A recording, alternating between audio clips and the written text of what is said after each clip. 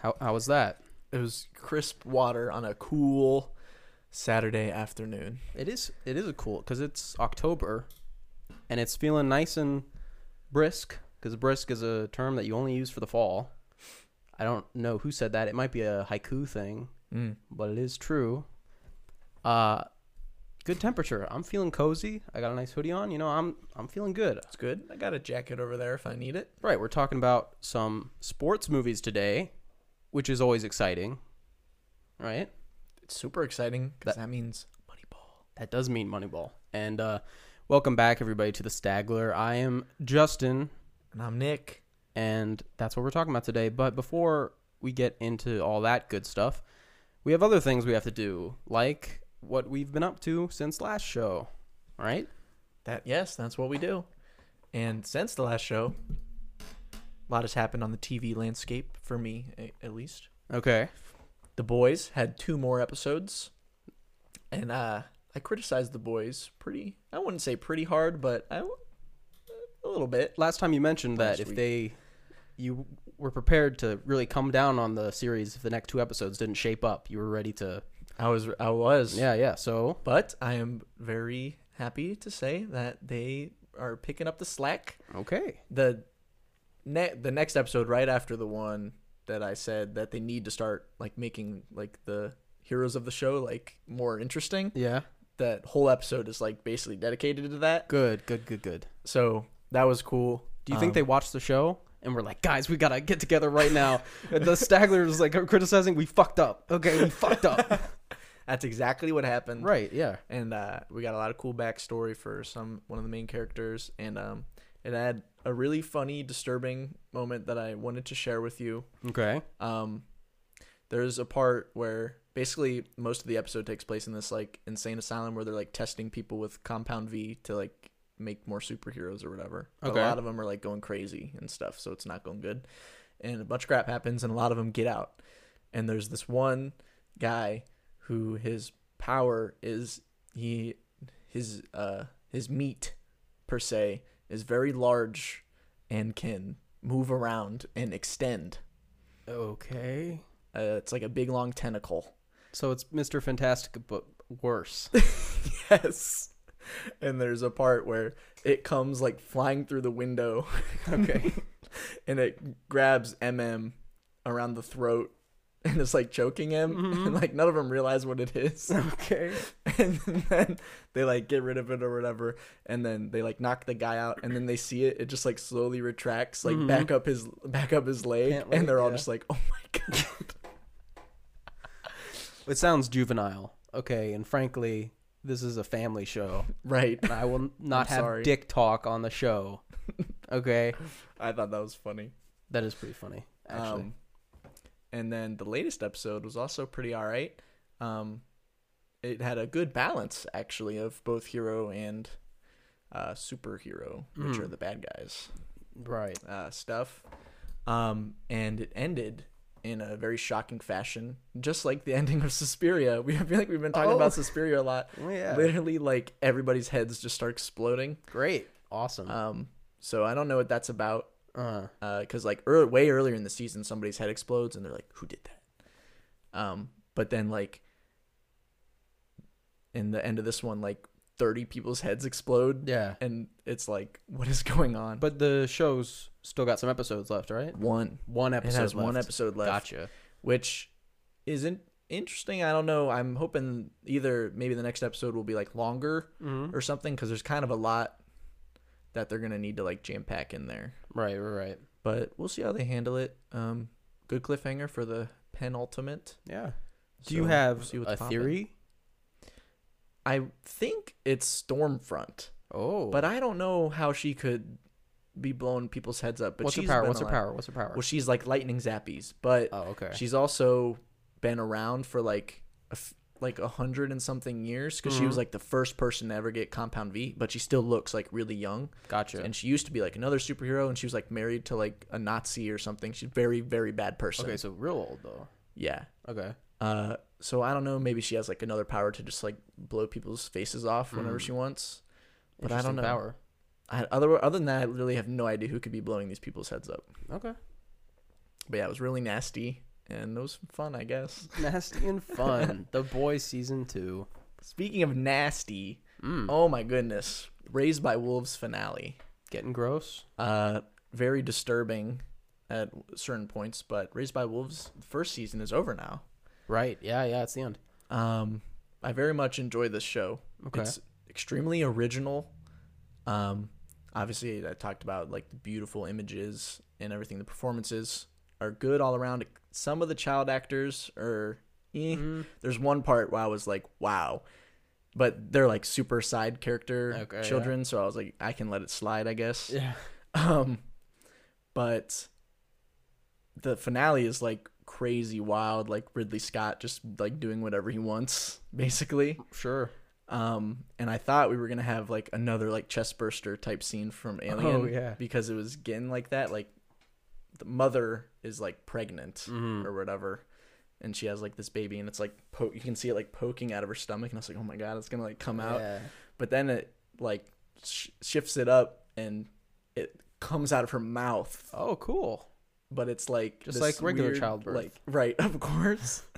And it's like this weird like snake demon flying thing, and it like floats around, and then it like attaches onto her and starts like feeding. And it's really weird. The show is loosely based on like biblical stuff, though, right? It seems like it, because it's funny because or perhaps not loosely. Point I don't know. Is they're trying to get to like the tropical zone or whatever of this planet, and in the end, mother and father, they want to kill this like demon creature that has been born, so they go down one of the pits in the planet, which leads them to like the core of the earth, and they're just gonna like crash into the core and like blow up or whatever. Yeah. But they actually go like through it, which is weird, and then they go like all the way to the other side of the planet into the tropical zone, which is like a Eden type landscape. And it's funny because there's a man and a woman in like this beautiful Eden like landscape, and then there's like a demon serpent. Yeah. So it's like very obvious what they're going for. But yeah, and all the kids are together, the whole gang's together, and my man Marcus is like a complete psychopath now. Cool. He's gone off the deep end. And remember I said the Mithraics like ship like crashed or whatever on the planet? Yeah.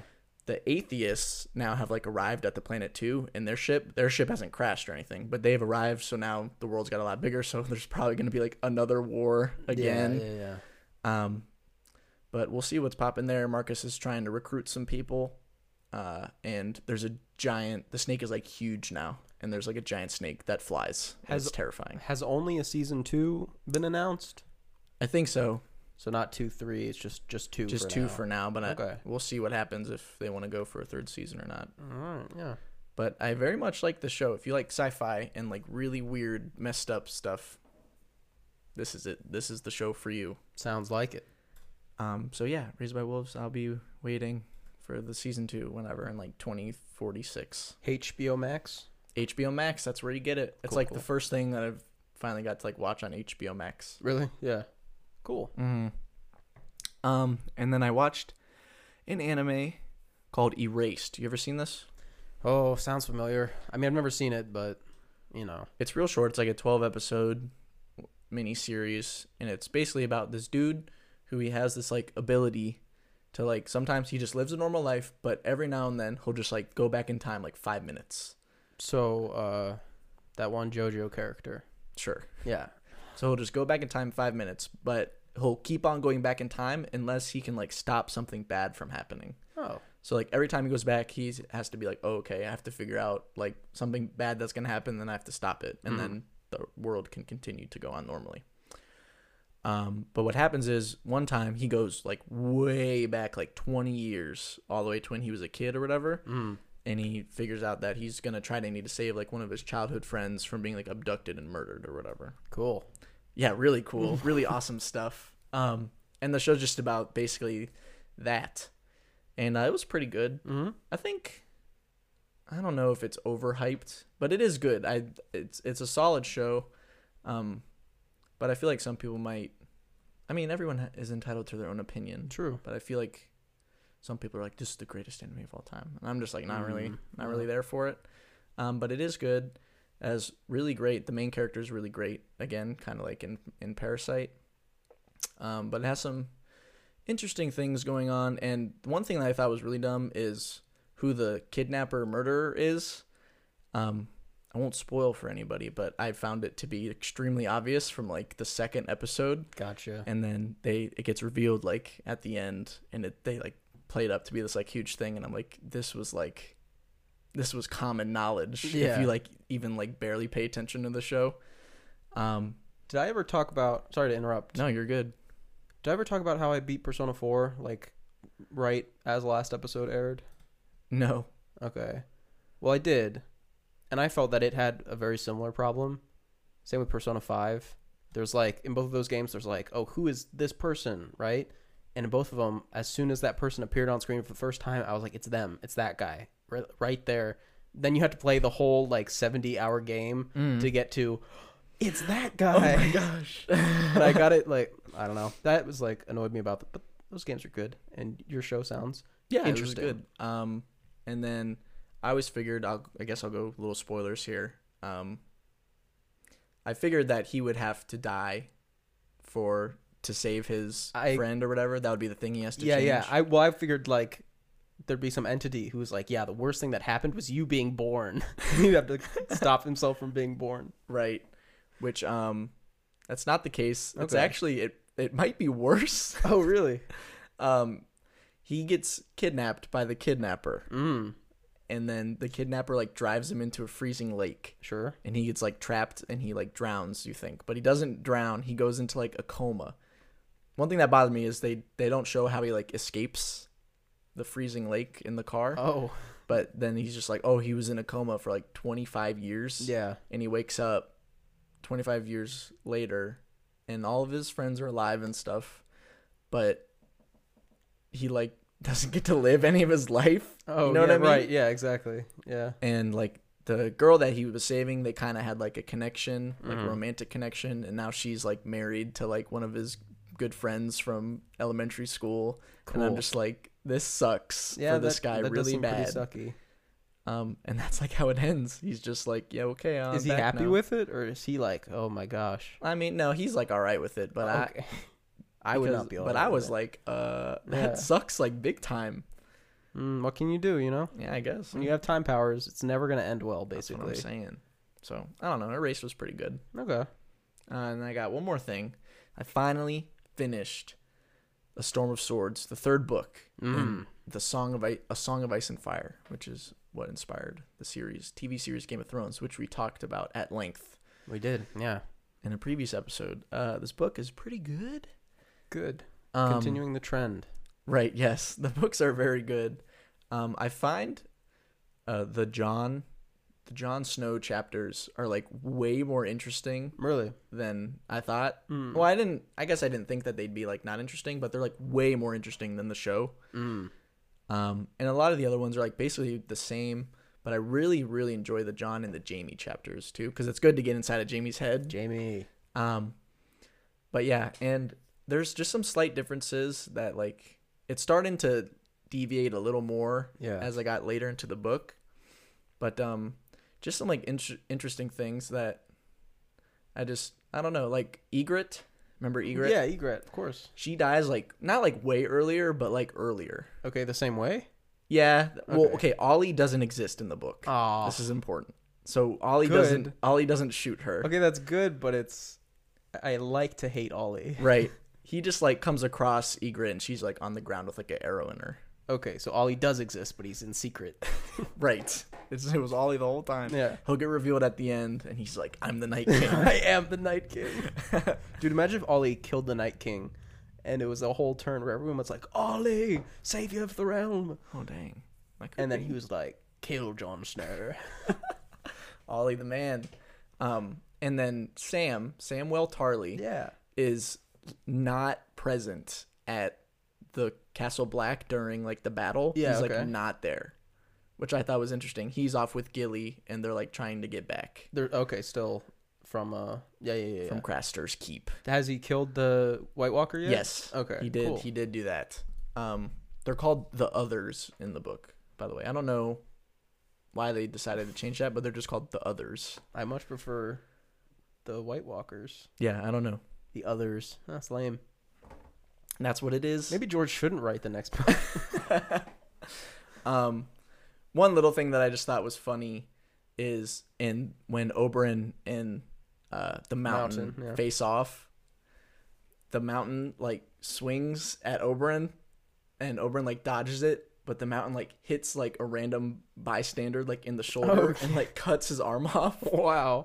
And then That's he totally just on the decides to bystander. swing again and like chops his face off. And I was just like, why would they not put that in? That's like hilarious. That is pretty funny.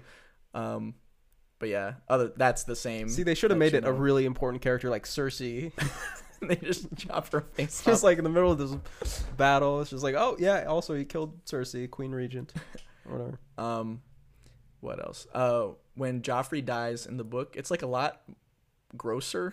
Oh, Even though it's really gross in the show. yeah, it's the pigeon pie. But it's the same exact way the pigeon pie or whatever, and he drinks the thing and he chokes out or whatever. But when he's choking, he's like in the book, he's like clawing his throat like open. Oh, Like- open. like Because he was doing it in the show, but not like. Yeah, it's blah. like. Yeah, yeah. And I was like, that sounds really gross. I wonder if it would have worked. Probably, if they would have gave him like a good old like tracheotomy or whatever. So like he can breathe. He had the right idea.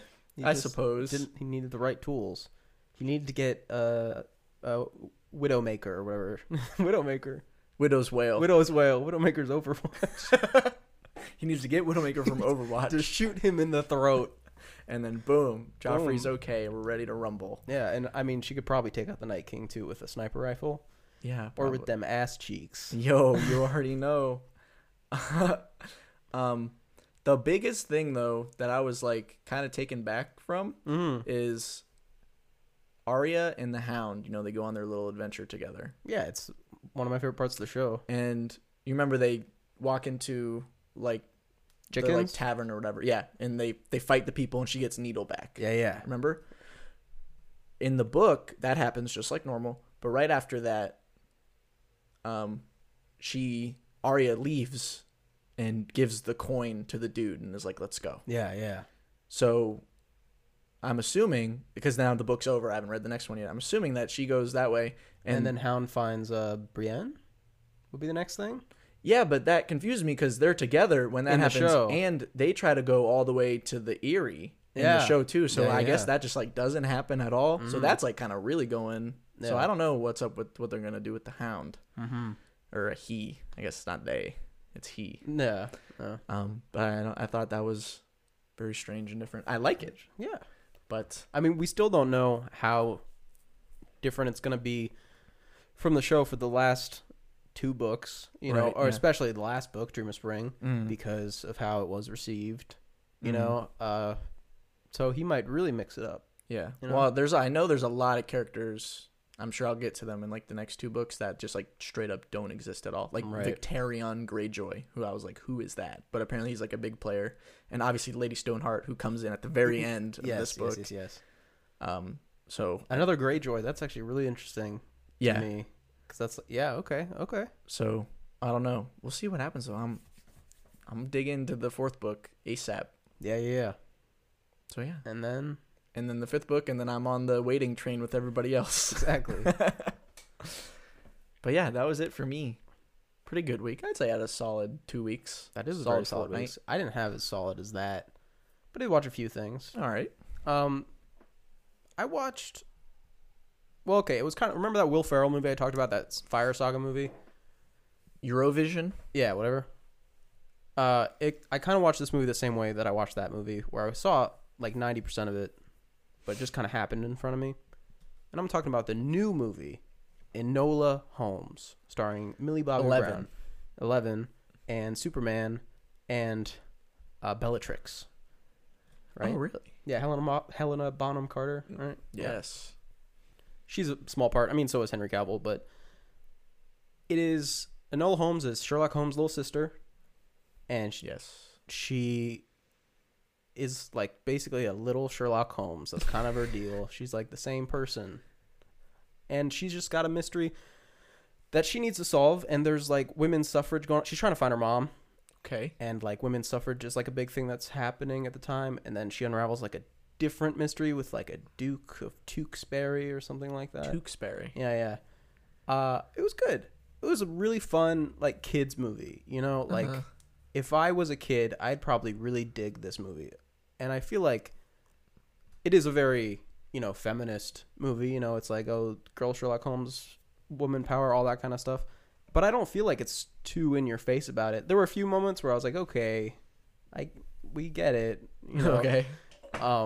Like it's just parts where it's like you don't need to bring down men to empower women. You know what I mean? It's like we can lift everybody up together. You know what I mean? But it was still very good, very fun. There was one decision they made, which I don't know how I feel about it. Okay. A creative decision where Enola Holmes speaks to the audience. She breaks the fourth wall. Oh, fourth wall. And talks to the audience like she's trying to figure out a riddle, and she's like, "Do you have any ideas?" Like Dora. Well, yeah. It's kind of like a weird Dora Holmes kind of situation. You know what I'm talking about? And they do it here and there. I feel like they did it sparingly enough that each time it happened, I was like, "Oh right, they're doing that in this movie." Do you see the murderer? Right, exactly. Stuff like that. Or, you know, a boy would say something at her and she'd glare at the camera like, "Oh, can you believe you said that to me? I'm Enola Holmes. This guy's just the Duke of Tewksbury." You know what I mean? Tewksbury. But still really fun. If you have kids and you just need to put a movie on for them, you'll get enough enjoyment out of it as an adult, I think, to watch it. But I think kids would totally love it. I haven't seen reviews or anything. I bet it's right around like 6 point something. Just like middle of the ground. Right, exactly. But no, it's good. Totally fine. Totally fine film. Nice. I will not watch it. Yeah, I know. But, you know, if you're watching kids or something, be like, "Oh, let's watch Enola Holmes." They'll be like, "Okay, give me ice cream." And they'll be like, "No, ice cream before bed." And they'll be like, "Fuck you." Okay, after that, I watched Everybody Wants Some! ! 3. There were 3 in the title. I think it's from 2016. Steven Soderbergh right after Boyhood. I think this is the one right after that. It's just about a guy. It's like 1980. Oh, wait. I might be wrong. Okay. It's a while ago. Vintage. You know? Vintage. But it's about a baseball team the week before college starts. You know? Okay. So they're all moving into like the frat house, you know? And meeting all the members of the team. Get your main character. I think his name is Jake. Just meeting everybody and then just having a good time. And then college starts. The whole movie is just drinking, partying, having sex, one day where they have baseball practice, and then the ending scene is them sitting in the classroom and like class starts. I have a weird relationship with this film.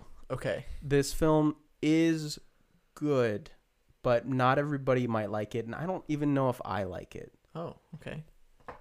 I can't relate or even enjoy the whole college drinking party, you know, women objectification to a certain extent, Sure. kind of vibe that a lot of things have going on with that.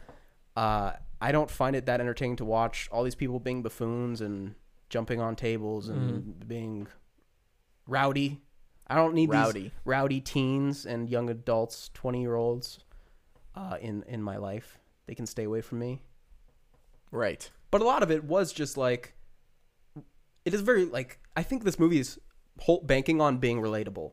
Like if you can relate with nothing in this film, you're going to hate it. But if you can relate with it a lot, you're going to, which I guess is the basis of a lot of stuff. Right. But because it's so based in reality movie, you know, it's nothing spectacular. That's kind of all it's going for is like, remember when you were in college and it was 1975, you know what I mean? Yeah. There were a lot of characters and they all had, you know, very specific personalities, you know, like they're all weird, but there's like, oh, this is a guy with the bowl cut who fights people for no reason. Oh, this is the black one, you know, this is the country boy. It's stuff like that. Yeah. This is the ladies' man. And there were parts that I enjoyed where there were the camaraderie of just like the competitiveness between a group of guys, let alone an actual sports team, but just in the competitiveness or how men in a group can kind of just operate with each other, because there's this character named Billy Autry Billy Autry. who's basically the outcast. He's like a freshman. He's one of the freshmen, and he's my favorite character. He's not in 80% of the movie. He's there at the beginning, then he leaves to go home to visit his girlfriend, and then he shows up at the end for practice, right? Right. And but he's my favorite character. He's the country boy. I like his funny accent. Country boy. You know, I love you.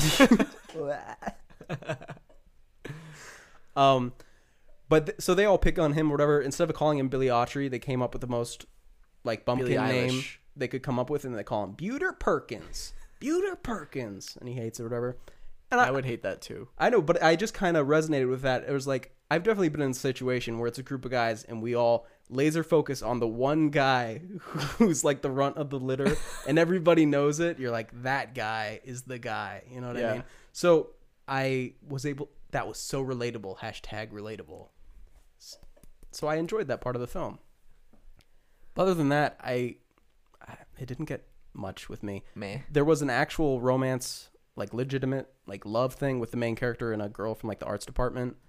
Kind of fell flat for me. It was Madison from Zombieland 2. Oh. Yeah. Didn't really get anything from it. A lot of the movie, when they were talking, seemed almost like pseudo-intellectual to me. Maybe that was the point. Because they're so young. It's like, oh, look how deep they're trying to be. Could be. Deep. But then the ending makes me not think that, because you'd have to watch the movie yourself to come to that conclusion. But overall, it's serviceable, at least. Pretty good, at best. Pretty good. Pretty good. Remember the guy from The Walking Dead? The last season you watched, that he got like his face burnt by the thing, by a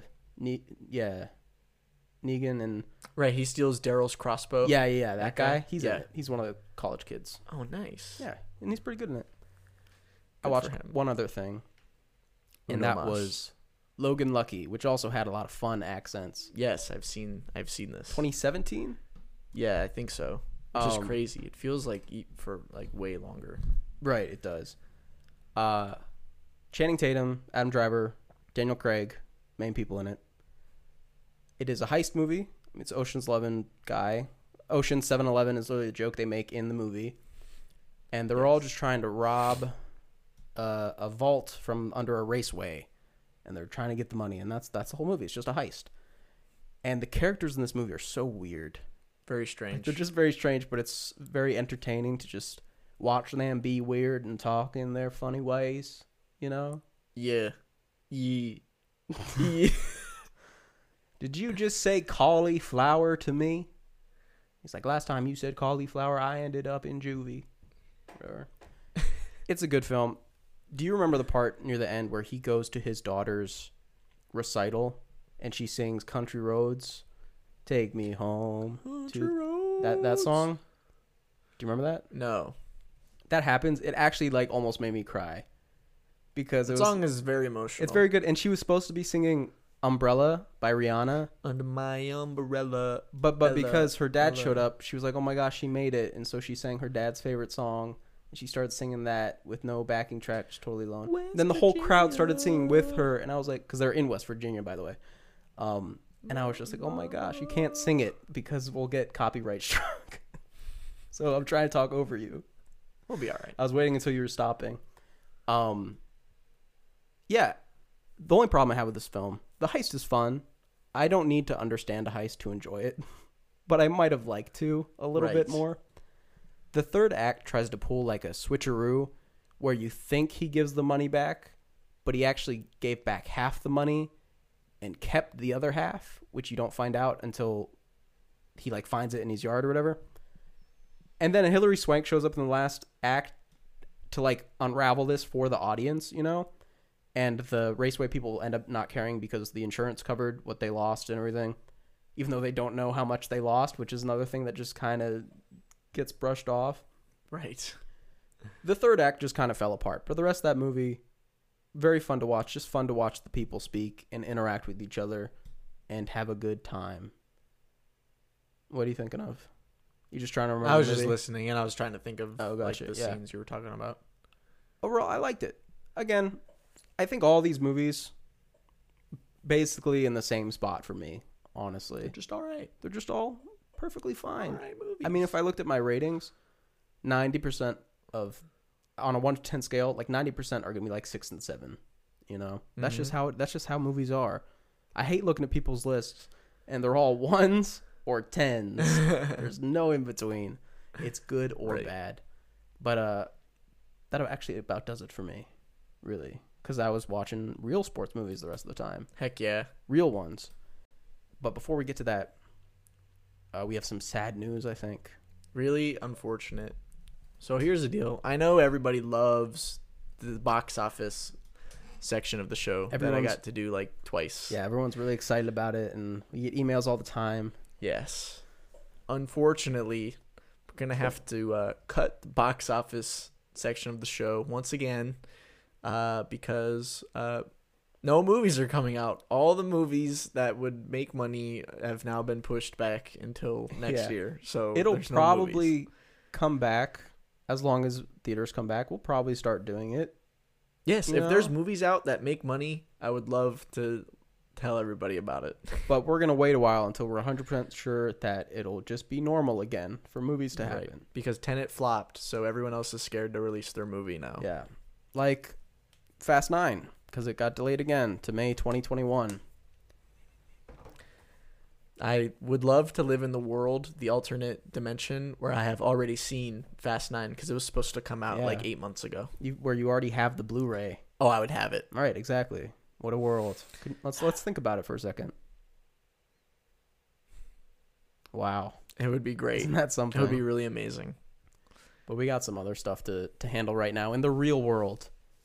Okay? Yeah. And in the real world, the Academy establishes representation and inclusion standards for Oscars eligibility. So why don't you give us the rundown on this? Do you think you can do that? No. Okay, never mind. Basically... I'm sorry, I don't think I could. For the 96th Oscars, which is 2024, so this isn't anything that's going to come up until 2024. For Best Picture nominees only... Right. Yes. There are certain diversity guidelines that must be met. They must meet 2 out of 4 standards. Standard A is on-screen representation, themes, and narratives. So this is like the movie. What happens in the movie? Like 42, which is a sports movie, would tick off A because it deals with Jackie Robinson and all that. So that deals with just the themes or the cast in general. So really everything that viewers see is box A. Standard B is creative leadership and project team. So this is basically the whole crew seeing that there's at least 30% either women or for not white people. I mean, that's the easiest way to say this. Yes. Or LGBTQ or people with certain cognitive or physical disabilities in the crew. So behind the cameras, behind the scenes and everything. Right. Standard C is industry access and opportunities. So that's making sure there's enough paid internships and apprenticeships for the people in the groups that I mentioned. And D, which is audience development, which is basically everybody. It seems like, everybody in marketing, publicity, other distribution teams, everybody who does everything else in the movie that isn't making it, making sure that they fit those groups. I think it's 30% is like the number they're looking for. Here's the thing with this whole change. I think basically 95% already checkmark box B because most hairdressers, costume designers, makeup people are women. As last time I looked, it's like 70 to 80% are women, which is one of the groups mentioned here. So most things only need to check off one more box, which is easy. Is really easy. So I don't really actually have a problem with any of this. It doesn't really change anything. But it does. It's good. Yeah, it's good. It's good, but it's not so drastic that it's going to destroy anything. You can still make any movie that you want to. It's just putting certain standards in place. And it's not as intrusive as I thought it would be because 90% of movies, I would probably say 95% of... I can't think of any of the recent like Best Picture nominees that wouldn't... Right. That wouldn't be nominated because of these rules. Like, maybe like 1917. Right, 1917 could be one that, depending on like the crew and the stuff. crew. Because even if And even the apprenticeships, if they do Yeah. that and then offer apprenticeships to people of color and women and LGBT, all that, Yeah. then they're good, So we'll see how positive of a change this is, but I don't really see this having any negative change to me. Yeah, no, it's not like the popular Oscar Yeah, that they tried to get going. yeah, and it's also not going to start until 2024, so people have plenty of time to adjust to these things. Plenty of time. Cool. I Good. know that there were a few directors. Most directors that I saw still disagreed with the rules, but I don't know. I don't see a huge deal about it. Yeah, I don't see why it would be a problem. Whatever. WandaVision trailer racks up massive traffic in 24 hours post Emmys. Nobody watched the Emmys, really. Nope. It got like 6.1 million viewers, which is a lot, but not for the Emmys. But there was a trailer for Disney Plus's WandaVision, and it got 53 million views in 24 hours. That's pretty good. That's very good. I watched it. I don't know if I watched it in 24 hours. We average like 120 in 24 hours, like 120 million. Yeah. So I mean, they're almost on our level, but Right, but this is It's for pretty- this is for ads. it's not pretty good for general. Marvel. For Marvel, yeah, It's like, all right. obviously For us, it's like bronze medal, but yes, exactly. But so that's cool. But I want to talk about the WandaVision trailer for a Sure. second. What did you think? I thought it was. Yeah, just It doesn't seem like my thing. I was very not interested. It's not that I'm interested in it, but it's just like I want to watch it just to like see what happens. It feels like it could be if it's a huge success or if it's a huge failure, either way, as long as it's not middle of the road, it's going to change the future of some Marvel stuff, I think, Probably. change the direction or how creative they're willing to get or something like that, Yeah. I'm not crazy about it, but it's definitely something I want to keep my eyes on. I'll make a deal. Not really a deal. Okay. I'll watch it if the episodes are 30 minutes like The Mandalorian, I'll Okay. watch it. Yeah. Or if the episodes are an hour long, the only other way I'll watch it is if it has like a more than an 8.5 on IMDb. Okay. What if it's an hour, but it's only like 8 episodes? It has to have more than an 8.5 on IMDb or Okay. I'm not going to watch it. It has to be really, really good. Really good. I can't see that happening, but who knows? Who knows? Could happen. Yeah. Yeah. Samuel L. Jackson is coming back to play Nick Fury in a new Disney Plus series. Great. We know nothing about it, but it's being written and executive produced by Kyle Bradstreet, who produced a lot of Mr. Robot, which doesn't mean a lot, but it's still very cool. Yeah, that's cool, but Sam Esmail had that show by the throat. Right, exactly. So Battlestar Galactica is still my main thing for now. But there's a lot of Marvel's coming. Their Phase 4, it's coming soon. It's coming for us. We got But yeah, what's on the list? WandaVision, the new Nick Fury thing that is unnamed, The Falcon and the Winter Soldier, Loki, Hawkeye, Loki. She-Hulk. There's a Loki TV show. We talked about it before, I believe. I just forget. She-Hulk, Ms. Marvel, Moon Knight, and Wait. the animated What If series. What's that? Do you know the What Ifs, like the comic What Ifs? No. Basically, it's what if. So they're like, what if the Punisher had Nicolas Cage powers, Ghost Rider powers, Oh. stuff like that. Or like, what if Spider-Man was evil or something like that. I don't know the real stories, but it's basically what if this thing was not what it was. What if Aunt May got Spider-Man's powers instead of Peter? Oh. That might actually be one. Weird. And it's going to be animated. Could be really fun. Could be, if they're doing original ones or if they're just adapting the comics, I don't know. But, could be cool. Could be cool. Interesting. But yeah, a lot of stuff slated for them. Good for Marvel. Good for Marvel. Again, I've tapped out, so I don't feel obligated, which is great. Here's the thing. I just named like a ton of things. Are they planning another one, another like Infinity War with all of these characters again? Like with Moon Knight and She-Hulk, and Probably. that's a lot. Who would be the villain? I don't know. I guess they'll come up with a new villain. Wasn't Unless Thanos comes back. Thanos comes back. It's Thanos 2. That would be great. That would make Infinity War even worse. It's another timeline Thanos. He's like, I defeated my timeline, so now I've come to defeat the ones. Or not Infinity War. Endgame. Endgame, yeah. I like Infinity War. Because it's another timeline. He's like, yeah, I destroyed mine, so now I'm destroying all of them. And they're like, we're the last surviving timeline. Yeah, that'll be great. That sounds fantastic. I don't know. Oh, HBO Max, speaking of superhero stuff, is getting a Suicide Squad spin-off, the new Suicide Squad, starring John Cena, Okay. called It's Peacemaker. Interesting. Interesting to spin off a movie that is a reboot of a movie that nobody likes without the movie having come out yet. Right.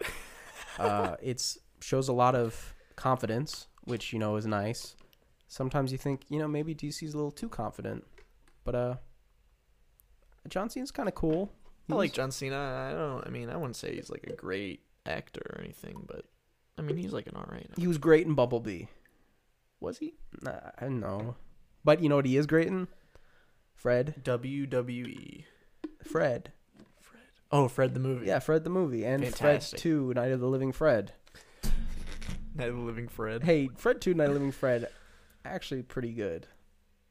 The only thing I remember from the Fred movies is like Fred goes over to Kevin's house and he like knocks on the door and he's like, "Hi, I'm looking for Kevin." And the mom is like, "Oh, Kevin, your friend's here." And Kevin's just like, "Mom, I'm on the crapper." That's all I remember. See, in the second one, his neighbor is a pedophile who eats children. Oh. Like Pennywise. Yeah, except he's a vampire. Oh. Because it's Night of the Living Fred. That sounds great. I like it. I think it's kind of cool. Like, no joke. Fred 1 and Fred 2, not as bad as... Okay, they are as bad as people say, but they're the bad that you can enjoy. They're those kind of movies. Sure. Yeah. You disagree? I just told you the only thing I remember from Fred. But you liked that thing you remember. Yes, it was funny. So there you go. Fred, 10 out of 10. I think he has a TikTok now. Oh, good for him. Good for him. All we know is that there's going to be... It's going to be 8 episodes of just Peacemaker, John Cena. Great. I hope he wrestles. That'd be cool. You can't see me. He better say that at some point. Did you know John Cena has to say that line in every movie he's in? What? You can't see me? He has to do that? Does he really do that in every movie he's in? No. I don't believe you. Yeah, You shouldn't. We talked about The Boys, and we talked about spinoffs. The Boys spinoff put on fast track development at Amazon following Mothership's record season 2 launch. Fast track development. Yeah, I know like hella people have been watching season 2. The subreddit is like crazy. Wow. Yeah. And review bombing it, as we spoke of last time. The spinoff is described as an irreverent, R-rated series that explores the lives of hormonal competitive soups as they put their physical, sexual, and moral boundaries to the test, competing for the best contracts in the best cities. Part college show, part Hunger Games. What do you think? I mean, I have no stake in this. Give me your thoughts. It sounds interesting, but I don't know, it might be a little early for a spinoff. Even with the smashing success? Wouldn't you want to capitalize on it before? I mean, as like a business standpoint, like, right? Great, yes. But like, will it be good? I don't know. It doesn't seem like it's really connected at all, other than just being like in the same universe. Right. So we'll have to like see if they can come up with like good characters. I don't know if the comics have anything like that, or if this is like a totally its own thing. Yeah, I don't know either. It might be completely original. I have no idea. How do you feel about The Boys cinematic universe? The Boys cinematic universe. I mean, I like The Boys. Or it would be a television universe, I guess. I mean, could be cool. Yeah. But we'll see. I guess it has to cross over eventually. They always do that. Yeah, so. Homelander has to come in at one point. And Homelander, my man. Yeah, he'll do something, right? I don't know. We'll see. I'll wait for a trailer and I'll make my decision. Doesn't even have a title yet, so might be a sec. That's fine. Do you remember Quibi? Quibi. Yeah, I hated Quibi. I didn't even try it, but I just thought the idea was really dumb. Well, the short-form streaming service Quibi is exploring its options, including selling. And it started by Jeffrey Katzenberg and led by Meg Whitman. this started this year. This Quibi. Remember, it was like the Oscars is when I first heard about it, because we watched the Oscars and like there were a ton of ads that made no sense, and they just said Quibi at the end of it, and we were both like, "What is Quibi?" Like we looked at each other multiple times. We were like, "What is Quibi?" And we didn't figure out until after the show. So the ad campaign was very successful, I would say, because I didn't even know how to pronounce it. I was saying like Quibi. I didn't know what it was. So it launched this year, and basically sucked, flopped. and nobody liked it. And they blamed it on a little bit. They blamed a little bit on the coronavirus. Yeah, I bet. Because they said since everybody was home, they had their TVs and their computers. They didn't need to watch stuff on their phone. They were at home all the time.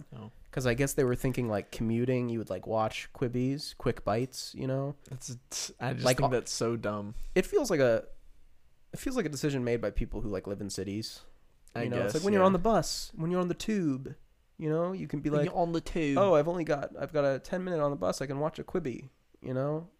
But when you're No. driving your truck 50 miles to the grocery store because you live in a food desert, you don't got time. You gotta drive. You don't got time for Quibi. Damn right. I gotta drive my Ford F-150. Damn right. I took the tires off and replaced them with mud. And I gotta go mudding. Gotta go mudding. Quibi, I won't miss you.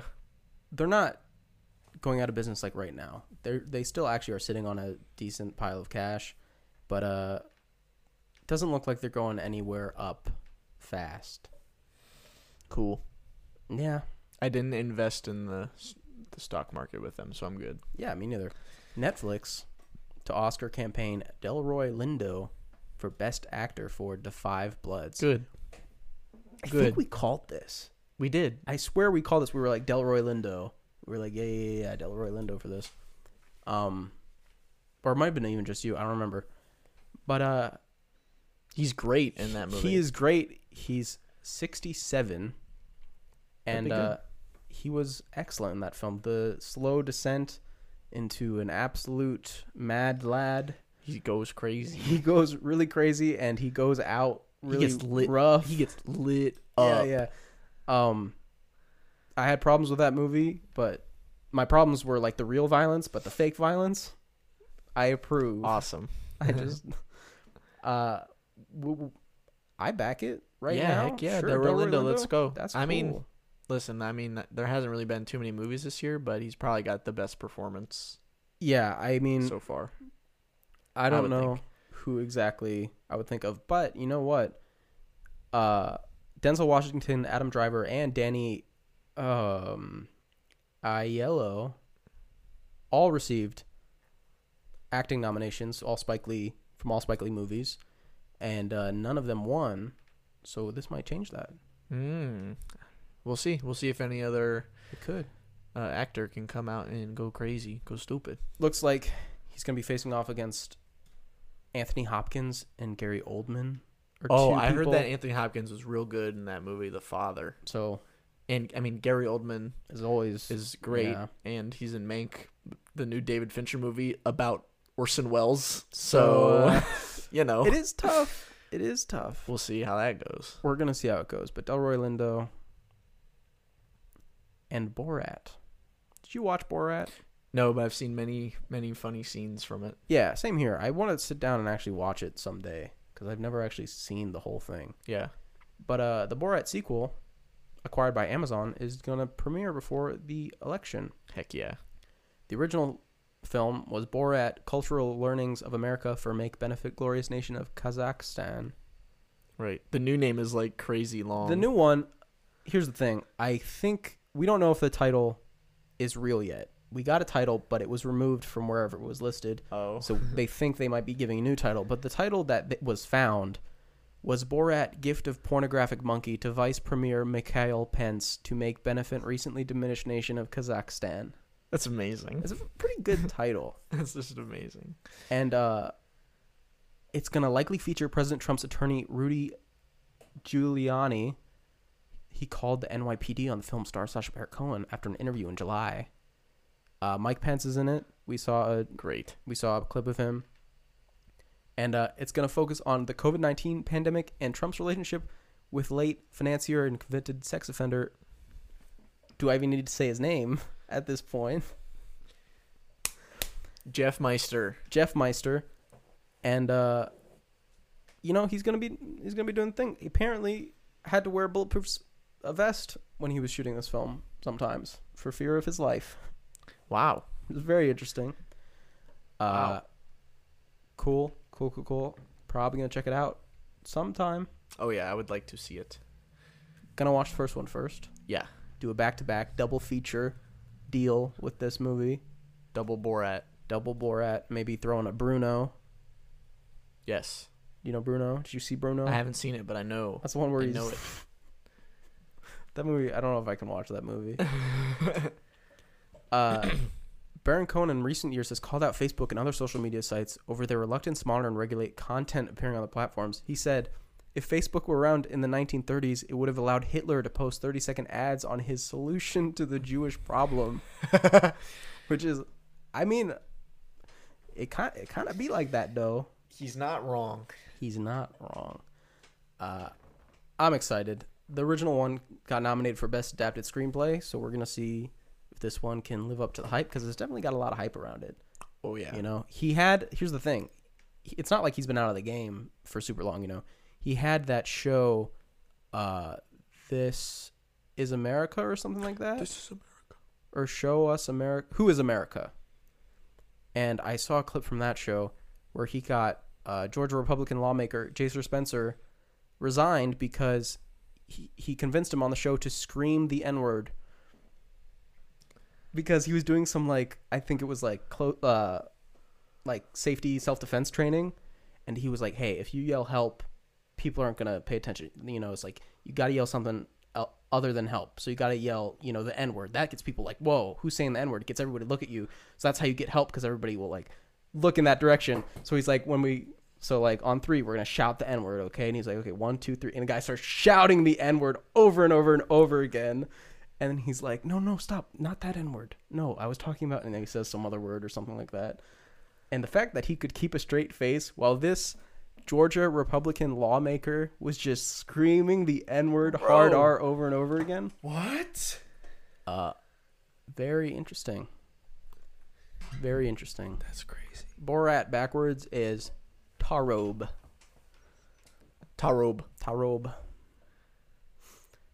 James Cameron is a filmmaker. Indeed. And the sequels are coming along.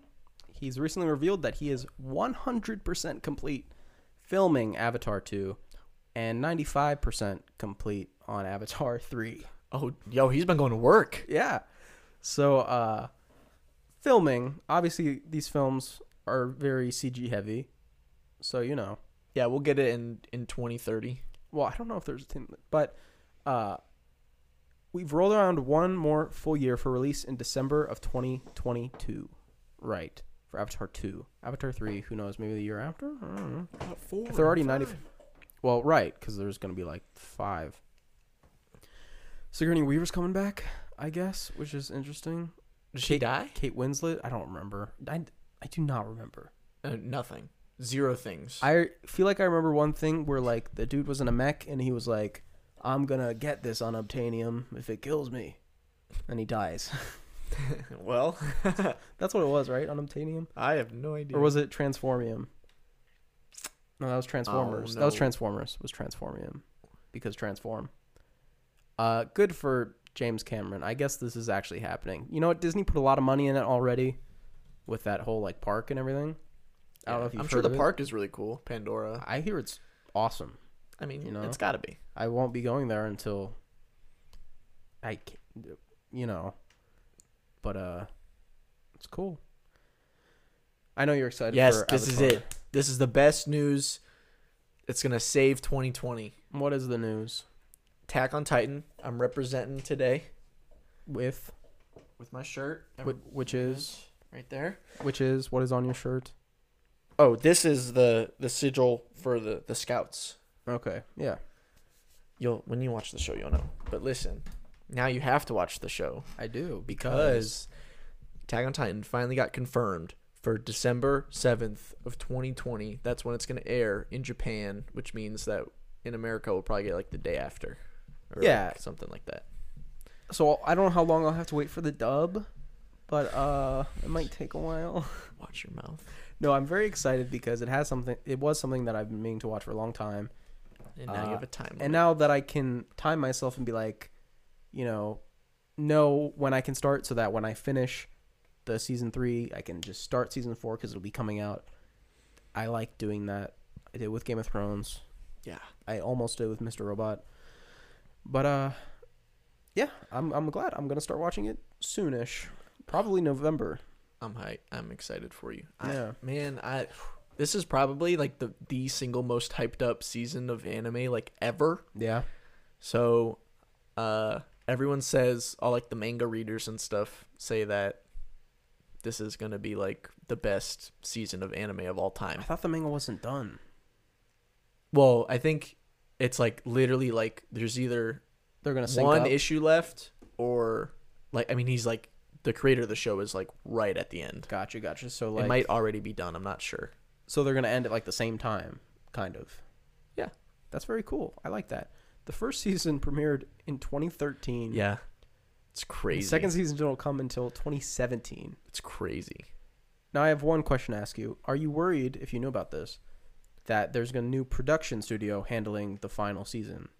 Because WIT Studio handled the first 3, but WIT. MAPPA will be taking over production for the last one. Is this anything that's giving you pause? It was. I think everyone was like, "Oh, which studio's not doing Attack on Titan?" But I kind of like it because, well, number one, I've seen some of MAPPA's stuff. Yeah. And they're good. Okay, cool. And also, I know that season 4 has like a decently long time hop from the end of season 3 to the beginning of season 4. So it's kind of cool too that, they're skipping so much time to kind of get like a new style, even though it's basically the same style. They're trying as hard as they can, to keep it as right. Well, even with the other seasons. Even looking at a promotional image I see here, I can already see like costumes and at the very least the switch up a little bit. Yeah. I think, in the trailer at least it looks great. Yeah, I didn't watch the trailer for obvious reasons. So yes. Am I okay to, or definitely not? Okay. If you watch the trailer, you would just be like, "What is going on?" Okay, yeah. But I don't. Okay, you know what else? Maybe just don't. What? Just don't go to space. Why do we have to go to space? Tom Space Cruise is awesome. Tom Cruise, I know that you're famous and you love Scientology or whatever. And Elon Musk, I know you have a kid with a stupid name. But you guys don't need to go to space because Tom Cruise, Elon Musk, NASA, and I don't know if Doug Lyman's going to space, but he did Edge of Tomorrow. Oh, what? They're going to space, piloted by Commander Michael Lopez Alegria. Amazing. Will set off on a tourist mission in October 2021 with Cruise and Lyman, there you go, on board. What? So, yeah, Tom Cruise and Doug Lyman are both going to be on board, and they're just going to be hanging out. Here's the thing. There's this tweet that says 1 seat still to be filled. I don't know what that means. Me. Well, that's what I'm thinking. Are they going to run like a fan thing where it's like, oh, donate $20 to the thing and get put in a raffle and you can go to space? Dude, I would do that so fast. I would not do that. Okay. I am afraid of space. I do not want to go to space. I can do planes. No, I have no fear of planes. Space? I take space before the ocean. Oh, that's tough. That's tough. The bottom, like 10,000 whatever down. I don't know how deep the ocean is. Whatever the deepest part of the ocean is. It's very deep. It's very deep. Or space. See, at least the ocean, you can be trapped at the bottom of the ocean, like, and you can't drown in space. Well, like, you can drown in space, but there's really it's more likely to drown in the ocean. Yes.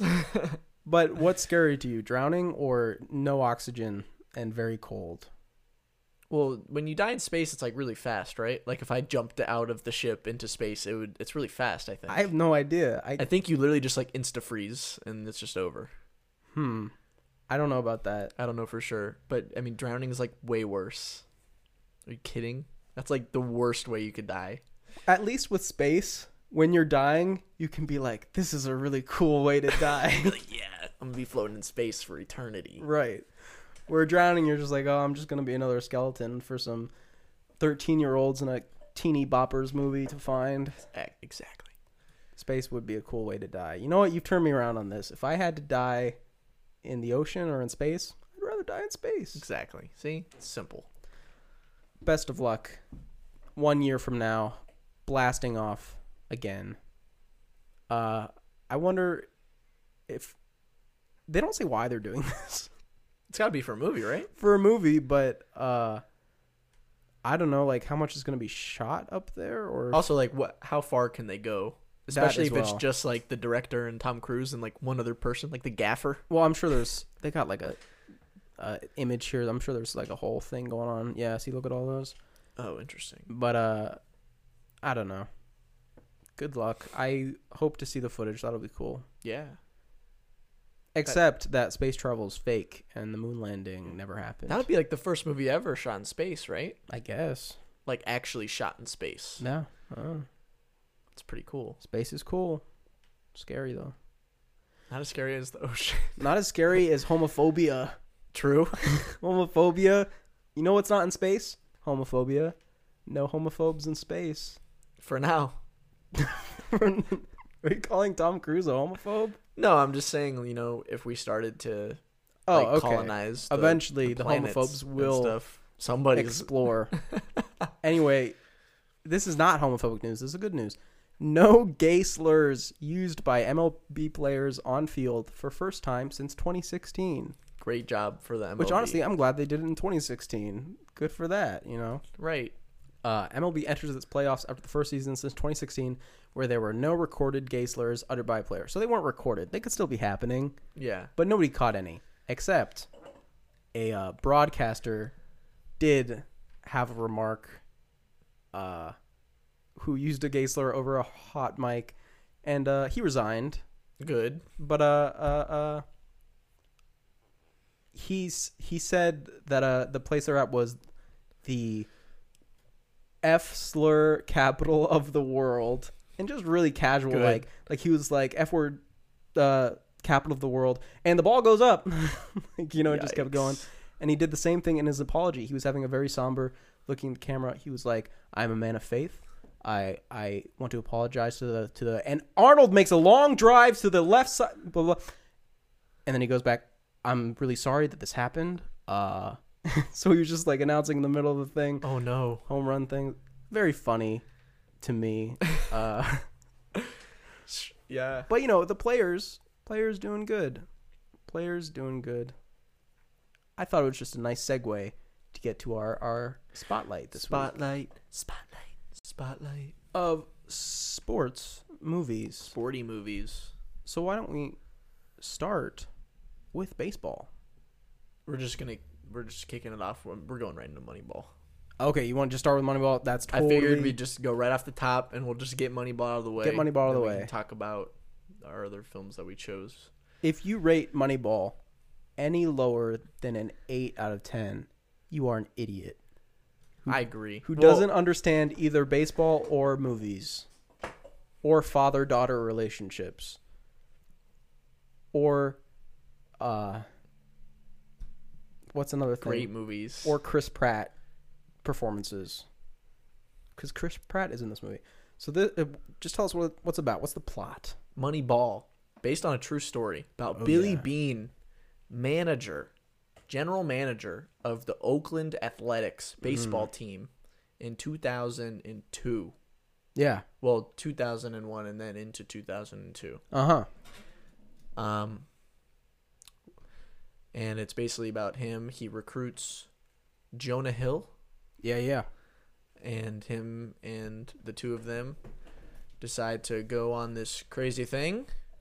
Crazy thing they do. What do they do? They decide to start doing baseball instead of like picking the good players. The good players that need to get paid a lot since they're a poor team. Mm-hmm. They decide to pick the lower end players since their Cheaper salary cap is so low. And they try to build a team. They try to build a team that way, and it works. It works out. I would say it works. Yeah, totally. It definitely changed baseball, for sure. Yeah. So we got Brad Pitt, we got Jonah Hill, we got Philip Seymour Hoffman, and we got Chris Pratt showing up for a little bit. So pretty dang good cast. Brad Pitt and Jonah Hill, good team. Honestly. I really like their chemistry. Maybe just because they're good actors and they can have good chemistry with anyone, but they especially just seem to gel really well together. Mm-hmm. And this was fat Jonah Hill. This isn't new skinny Jonah Hill. This is good old fashioned Tubbo Jonah Hill. Tubbo. Hey, okay, that might be a little rude. Jeez. No, he's really good in this, and I like him. He's great. No, and I prefer that he's tubby in it. It makes more sense for his character. He probably wouldn't have gotten the part if he was ripped. You know, they need a Tubbo. They need a Tubbo. The Indians are in this movie for a little bit. Not the team, but Jonah Hill works for the Indians. Yeah. And, that's where he steals him from. Mm-hmm. How about that? Just like everyone steals everything from the Cleveland Indians. Aw, that's sad. I'm gonna cry. Man, I love this movie. This is like top 5 my personal favorite movies ever. Yeah, I'd have to put it up there as well. It's very well, just on a writing level. Aaron Sorkin writing a lot of the dialogue that is great and awesome and feels very real. Sorkmeister. The Sorkmeister, as we like to call him. That's what all his real fans call him. Obviously. And the performances. Philip Seymour Hoffman, again, being able to be believable in any role he does. I'm like, yeah, that dude's a baseball manager, and he has been for 40 years. Yeah, literally. He's so great. That's who he is. And Jonah Hill, again, he did mostly comedy before this, I think. I think so, yeah. You know, so seeing him do a more dramatic thing. He's great, yeah. Yeah, he's going up against, like, Brad Pitt and Philip Seymour Hoffman and holds his own. Yeah. Which, even saying that is an accomplishment, especially earlier in his career, because this came out in 2011. Yep. And so good for him. My favorite Brad Pitt performance also. Really? Favorite of all time? I mean, I couldn't say I really disagree. It's killer. Because it's understated to a certain point. Like, he really never goes too crazy in the movie, you know? Because that's kind of part of his character almost, is how reserved he is. And he has this thing where he used to be a baseball player. Yep. And he was scouted, and he turned out to be he was a flop. He was a bit of a flop, bit of a bad pick. It happens. So he never goes to actually watch the games because he thinks he's bad luck, that's pretty sad. Yeah. That makes me feel bad. But I thought it just told a lot about his character, just seeing how he felt like almost like guilty about that, you know? I thought that was interesting. But he still stands his ground against when his whole crew of scouters or whatever, you know, were against him with these ideas. But he was able to defend himself and defend Jonah Hill's ideas and work together to get a winning team, you know? Or, you know, mostly winning team. Yeah, they won 20 games in a row, which is like the most ever, until the Cleveland Indians came through a few years ago. Go Tribe. Right, yeah. This movie, I rewatched it for like the 35th time. Right. Last week. And I realized, well, I didn't realize, I think I always knew, but I finally really realized every single scene in this movie is a rewatchable scene. Every single one. Yeah. Every single one. Even the scene where she plays guitar in the store? Yes. Okay. All of them. That's my least favorite scene of the movie. That's why I had to point it out. Every time, this movie is like super quotable. There's like a million quotes. We always talk about like quotable movies quotable. Being good. It's good. This movie's hella quotable. Yeah. Yeah. And it's just, this movie's hilarious too. Yeah, this movie's like super funny. Yeah, but I wouldn't even call it necessarily like a dramedy, you know? Like, I wouldn't do that. I would just call it a drama with funny bits occasionally, you know what I mean? Like, okay, I know it's not supposed to be funny, But when he does, what is it? He throws the baseball bats against the wall. He's like, that is what losing's supposed to sound like. Yeah. You know that? Great scene. Even though it's really dramatic and obviously everyone in the locker room, like, It's funny. you know, it is a really funny scene because it's... Yeah, and it's he walks out poignant. and he throws the Gatorade like Right. everywhere. yeah, exactly, yeah. It's good. Right, rewatchable scene right there. He throws a lot of things. He does. It is baseballs too. Yeah, he throws the chair out the door. Remember? It's so great.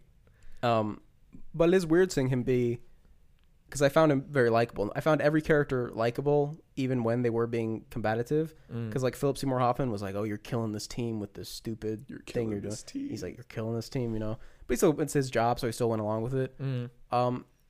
I guess like chemistry is just the main thing I have to say with this movie. When you have a baseball team, you need a lot of chemistry between the players, and this film just has a lot of chemistry between the actors and everything. You know, I was just impressed by how well it flowed and everything felt. Oh yeah, for sure. You know?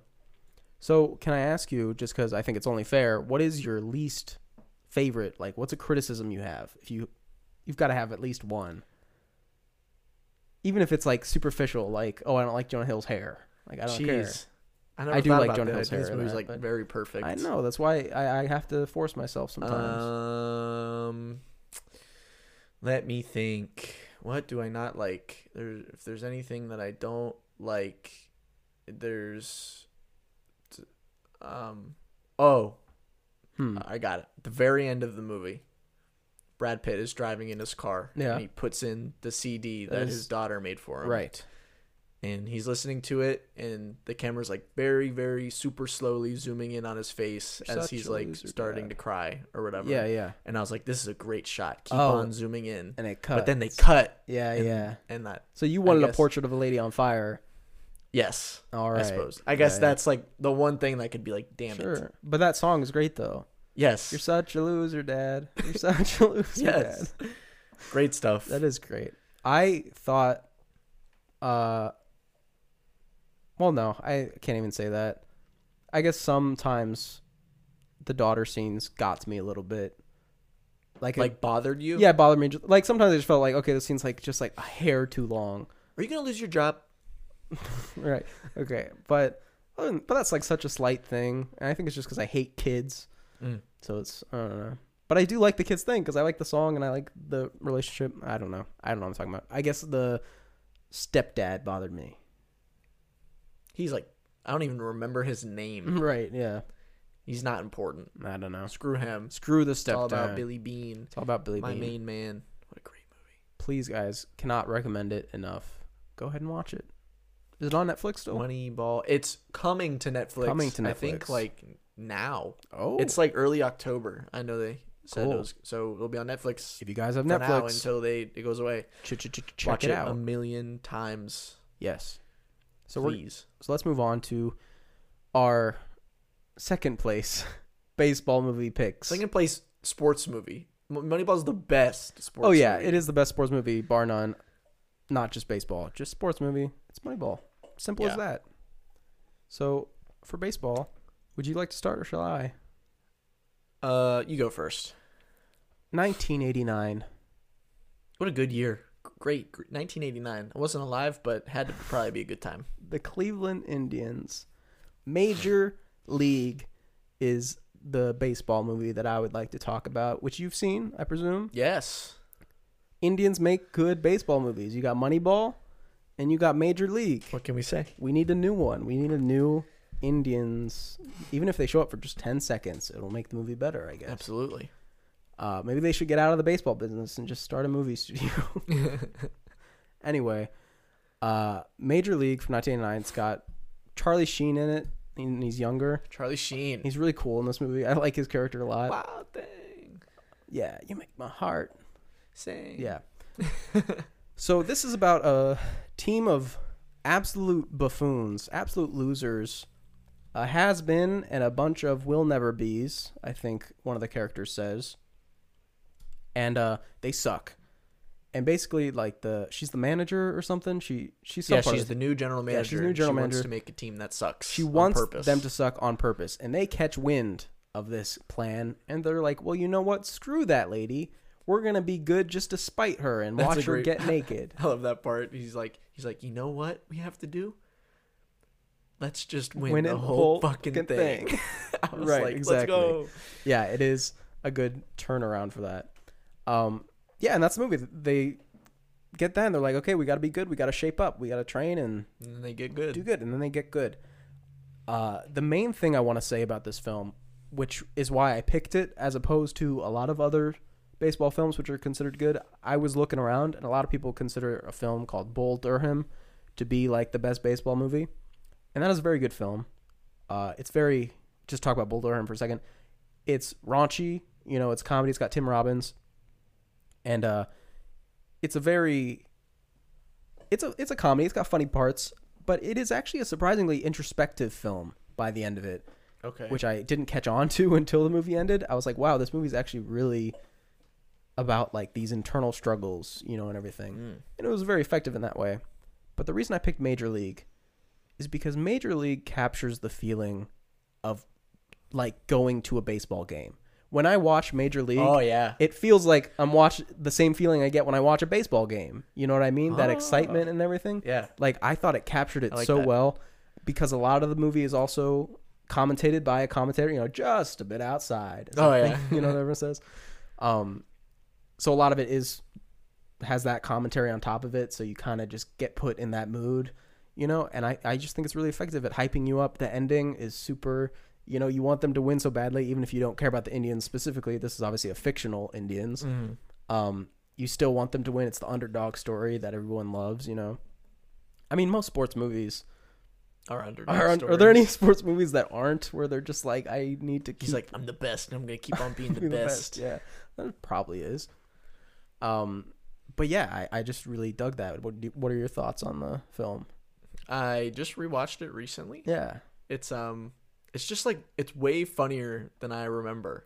Yeah. It's just like super funny movie. It's got the great baseball scenes. It's got like everyone knows Wild Thing. That's one of that's like an all-timer. Forget the curveball, Ricky. Give him the heater. Yeah. Yeah. That's like an all-time scene when he comes out and pitches against the big dude. I thought it was funny. They had a lot of like almost like cutaway scenes with like people in the crowd or stuff that I just found like hilarious. Like there was a group of like 4 fans that they would like cut to who'd be doing different things, and I just found them so funny whenever they cut to them. Yeah. They're the dudes. The announcer or commentator doing his thing, being like, "Oh, it doesn't matter. Nobody's listening anyway." Yeah. I thought he was really funny. At like the beginning, like their first game of the season, he's like, "And here comes the tribe coming out to take the field. Listen to the crowd roar." And he like puts the mic out, and there's like nobody in the stands. Yeah. It's so good. No, it is. It's just very funny. I feel like this is probably a lot of people's favorite baseball. Everybody who hasn't seen Moneyball probably thinks Major League is the best baseball movie. Especially if you live in Ohio. It's hard not to have that attachment to it. It is. I don't know the story of why it's the Indians and not like fictional team. I don't know. But I'm glad it is. I love it. Yeah. I'm glad it is. What did you pick? Right. For baseball. The movie that I picked for my baseball movie is The Benchwarmers. The Benchwarmers. I don't remember what year this movie came out. It was probably like 2007. Something like that. Yeah, sure. 2006 maybe. This movie is... okay, maybe it's a little aged. I'll be real. I haven't seen it in a while, so... It has been a second. But as long as you aren't gay or a little person, you'll find nothing to hate in this movie. Right. No, but it stars Rob Schneider, David Spade, and I feel really bad, John Heder, Napoleon Dynamite, as the 3 main dudes. Right. Yeah, this is your thing, so I don't remember who starred in it. Okay, well it's them, but just say the movie, like what happens. Oh, the Benchwarmers. They play they put 3 people on a baseball team, which makes no sense. Not really. But they suck. And there's 2 of them suck. Yeah, Rob Schneider's a beast. Yeah, he's like he's striking everybody out. Rob Schneider, hitting home runs every time. The guy who in every other movie plays the creepy, sexless weirdo maniac. In this movie, he's the cool guy. Yeah, he's awesome. He's freaking hitting home runs every time he's up. And they they get good Mm-hmm. and they beat all the teams and they become the bestest. Yeah. And then they get sponsored. Well, it's earlier on, but they get sponsored by a rich dude, John Lovitz, and he helps them on their way, and he's got a robot. Right. Yes, the robot. Number 7, I think is his name. And then the ending is, they started the team kind of because they wanted to show that, like, bullies don't win. It's like, bullies are bad. Don't be a bully. And so at the end of the movie, they bring in the new bench warmers, or like the real bench warmers, and it's all the kids who got picked on, and they get to play baseball. And the enemy team's like, oh, what a bunch of idiots. They're going to lose super hard, But then the kids on the other team are like, you know what? You're the loser, coach. And they help the team, and they play badly on purpose, and they get the bench warmers to win. And it's, heartwarming moment. It is. I remember liking the movie quite a bit. I've seen it a lot. I've seen it a few times for sure.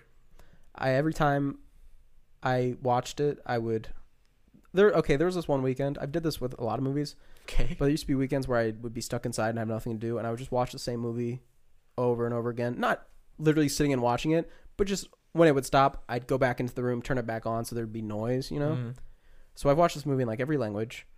And I've watched it with like both commentary tracks. But the commentary track with David Spade and John Heder, if that's his name, I hope I'm getting it right. It's actually super funny. Yeah. Because they just like rag on the movie. I mean, they're, comic actors, so they have funny stories. And yeah, I would recommend that if you've seen the movie already and you haven't listened to that commentary, go ahead and listen to it. Actually, yes, I like commentaries. Any David Spade movie, I found he makes funny commentaries. He just has fun with it and gives a little extra tidbits to Pizzazz. it. Yeah. Rob Schneider couldn't be there for the Benchwarmers one though, so unbelievable. Well, he's there for the beginning and then he leaves. In the middle? No, just he goes, "Hey, I'm Rob Schneider. Hey," and he leaves. Dang, that's a joke. David Spade does an impression, pretends to be Rob Schneider. Oh. Why? I wouldn't know. I know you haven't listened to the commentary. Yeah. Benchwarmer. Everyone's. What I said about gays and little people, just so for context. Oh. There is a character played by Kevin Farley, Chris Farley's brother, I think, who and his I guess boyfriend, I don't know. But there's a coach with a friend who, wears a like neon green Speedo and eats chips in a pool and cries, and it's just pretty whatever.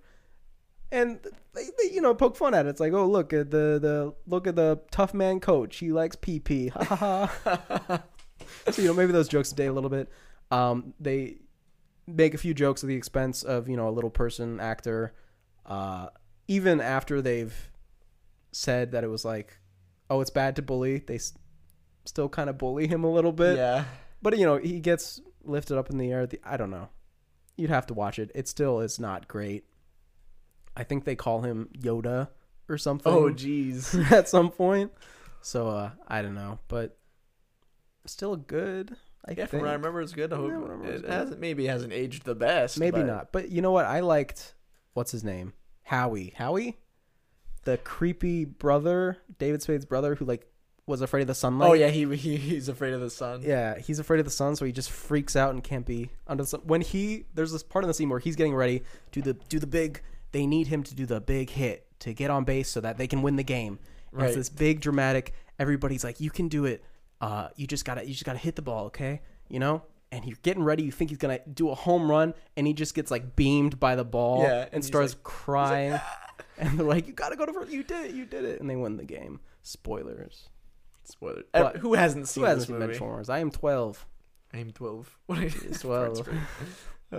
He's like, and you see some birth certificate, and he's like on crayon. Yeah, red crayon on a piece of paper with and he's like, all right, cutout picture. Well, and $20. Right, yeah. So he's like, all right, play ball. Play ball. Good film. Yeah. Let's move on to basketball. The next sport. Yeah. Why don't you start? Basketball. The movie that I chose for basketball is The Way Back. I haven't seen it. From 2020. Yeah. So this is brand new. This movie's got Ben Affleck, Ooh. the main character. It's kind of like his comeback movie. Is he the back? I don't know how to respond. He was a like all-star high school basketball player for his team, his Catholic high school. Cool. And then he became like a super alcoholic. Okay. And he like hates himself. What about the character in the movie though? Well, that's the point. This movie is like about Ben Affleck. Really? Okay. Yeah, it's pretty cool. It's basically about Ben Affleck like in his road to coming back, basically. Right, yeah. So he's like a super mega alcoholic and expialidocious. Super mega alcoholic expialidocious. That's good. Yeah. And he gets a call from the Catholic high school. High school, yeah. And they're like, "Yo, our coach quit. Right. We want you to coach," because he used to be like the best player there, and he's like, "Yeah, I don't know. I'm an alcoholic now. I don't know if I can do it." It's like the kids will love it. And then he ends up doing it anyway, and he coaches the team. And he coaches the team. I don't know. Should I spoil? I don't think I don't. Or it's really new, so it's up to you. It's really new. But for you personally, I mean, is it a real spoiler, or is it gonna take away from the movie if I know what you're about to tell me? Probably. Oh, okay. It's then kind of don't like tell me. Sure, yeah. Because it's kind of like a big moment, but then I can't really go into like that part and like the ending at all. You can't talk around it. Not if you liked really. it or not. I did like it. I Okay. did like this movie. I chose it. Did you like it because it was a new direction? Did you like it because it was like flipping your expectations? Yes, it is very interesting. About like probably like 75% through the movie, it takes a interesting turn, and I was like, oh, but then it ends up having like a happy ending anyway, and I felt good. But I was kind of mad because at the end, like something's happening and like the camera's like pulling back, and I was just watching and I was like, okay, and then I was like, wait, the movie's gonna end right now. And then there's a person with a boom, and Ben Affleck goes, cut. Yeah. And I was like, I started to get mad. I was like, wait, the movie can't end right now. But then I was like, I guess it's kind of a good ending. Yeah, yeah. And then it ends, and I was like, dang. Very cool, very cool. But yeah, it's good. It's kind of funny too, because he's like an alcoholic, but he's trying to like overcome that obviously throughout the film. But he's at a Catholic high school, but during the games and stuff, he's just like, fuck you, motherfucker. You fucking, this call fucking sucked, ref. Yeah. What the fuck? And the priest guy who like goes to all the games, he's like, listen, you're gonna like not do that. And he's like, I'm sorry, I'll try better. Right. So that's just kind of funny. So is this a drama, or is this bit of a... It's a drama. It is just drama? Okay. For sure. Yes, I very much enjoyed. I would recommend. Anybody else in it that I would know? Or? I didn't recognize anybody. Okay. But that could just be me being stupid. Yeah. But Ben Affleck carries. What's it on? It's on HBO Max. HBO Max. Cool. Can you believe it? I think it's on another one too, but I'm not sure. I watched it on HBO Max. Gotcha. So, I don't know. But yeah, the way back, it's new. I'll add it I think to it my might be list. on Amazon Prime too. To rent or like actually Prime? I think it's on Prime. Oh, okay. But I don't know. Is it one of those Amazon movies? Because I know they're spilling those out all the time. I don't think it's an Amazon movie. Okay. If it was on HBO Max, that'd be surprising if it was. Right. Yeah. So, I don't know. I'll have to add that to my watch list. It is good. I would recommend. I think especially if you like Ben Affleck and just like the idea of Ben Affleck. I think my watch list is at like 493 right now. So we can make it 494. Perfect. And that's not even all of them. That's all I could remember to watch. My basketball one, this might be a little controversial, but like I really think when you think about it and think about what basketball actually means, that there's no other choice. Catwoman is a film like no other. Okay, jokes aside, 1994. This is actually a documentary called Hoop Dreams. Which you watched. You watched this one as well. I did. I have seen this. 3 hours long. Very long. Pretty long documentary. Probably didn't have to be that long. Very much too long for me. But it wasn't that awful. I can actually tell you exactly when I was like, okay, this is going to be too long. It was the halfway point.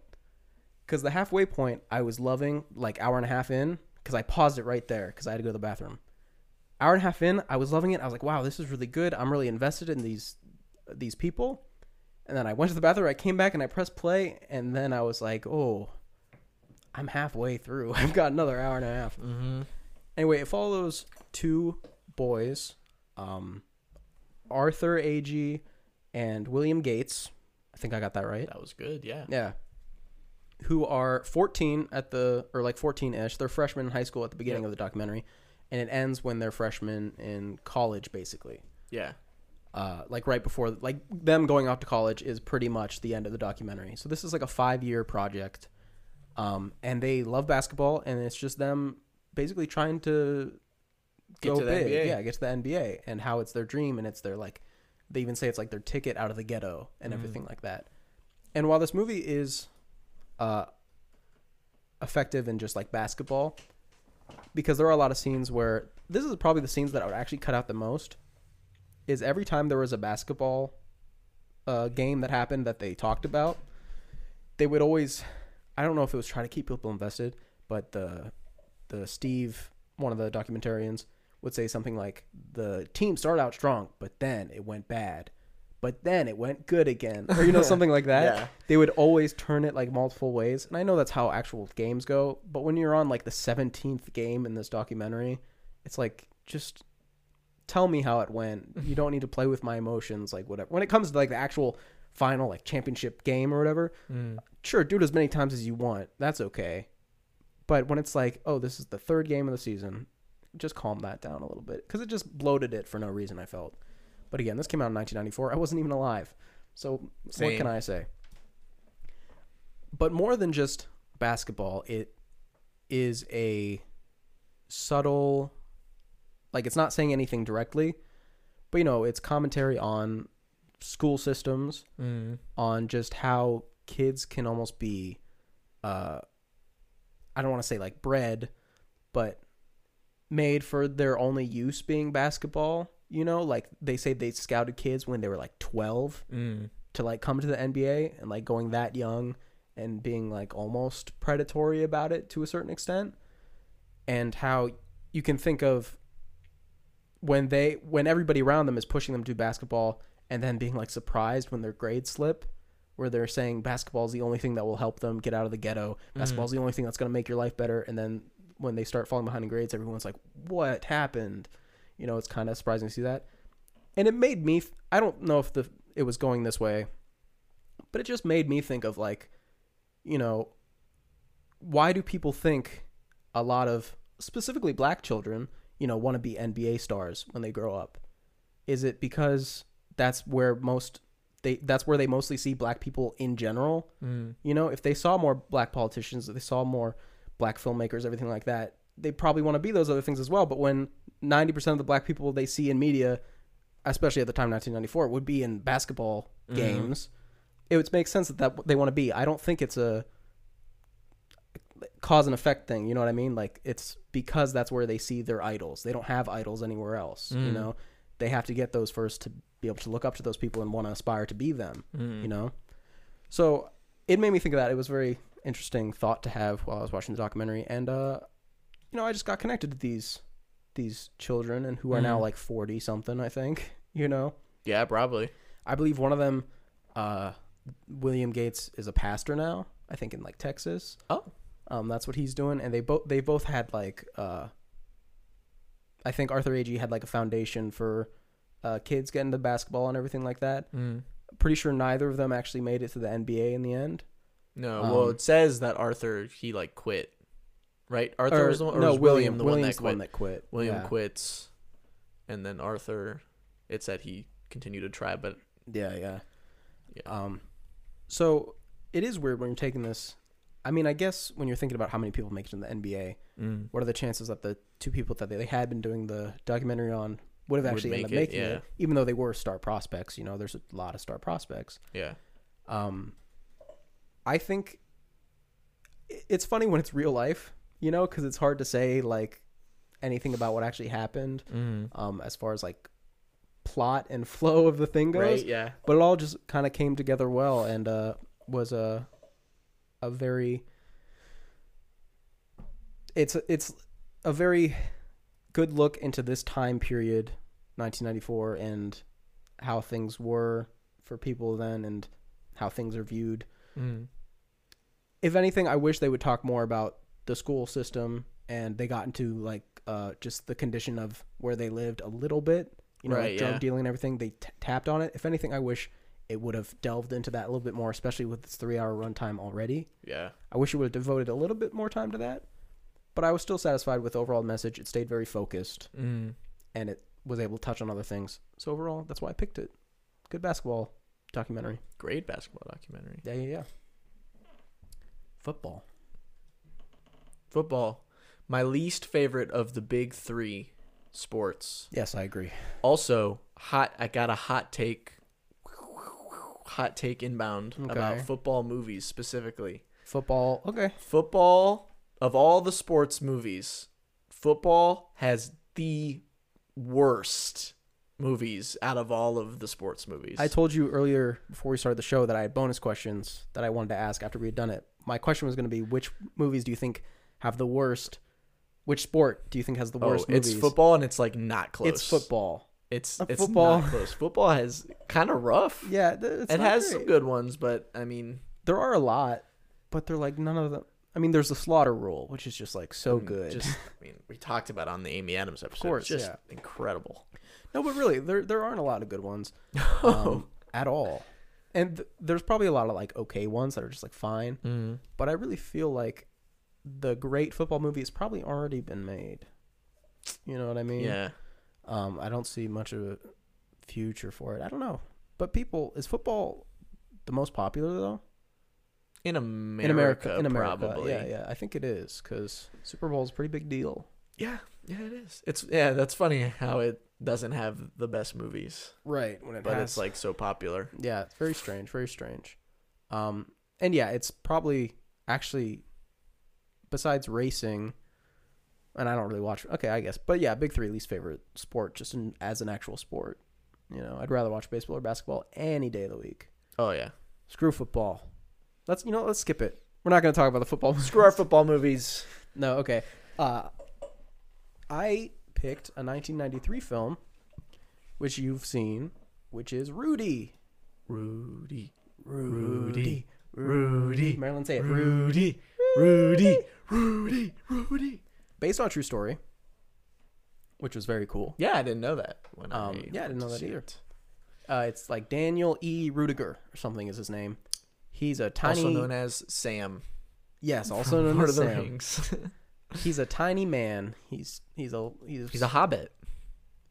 He's tiny.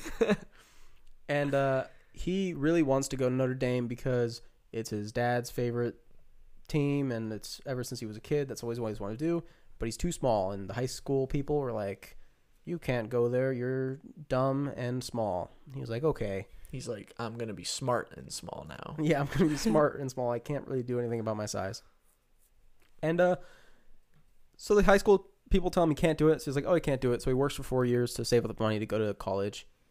Long story short, he ends up going to college. He ends up making it on the team. He ends up playing one play.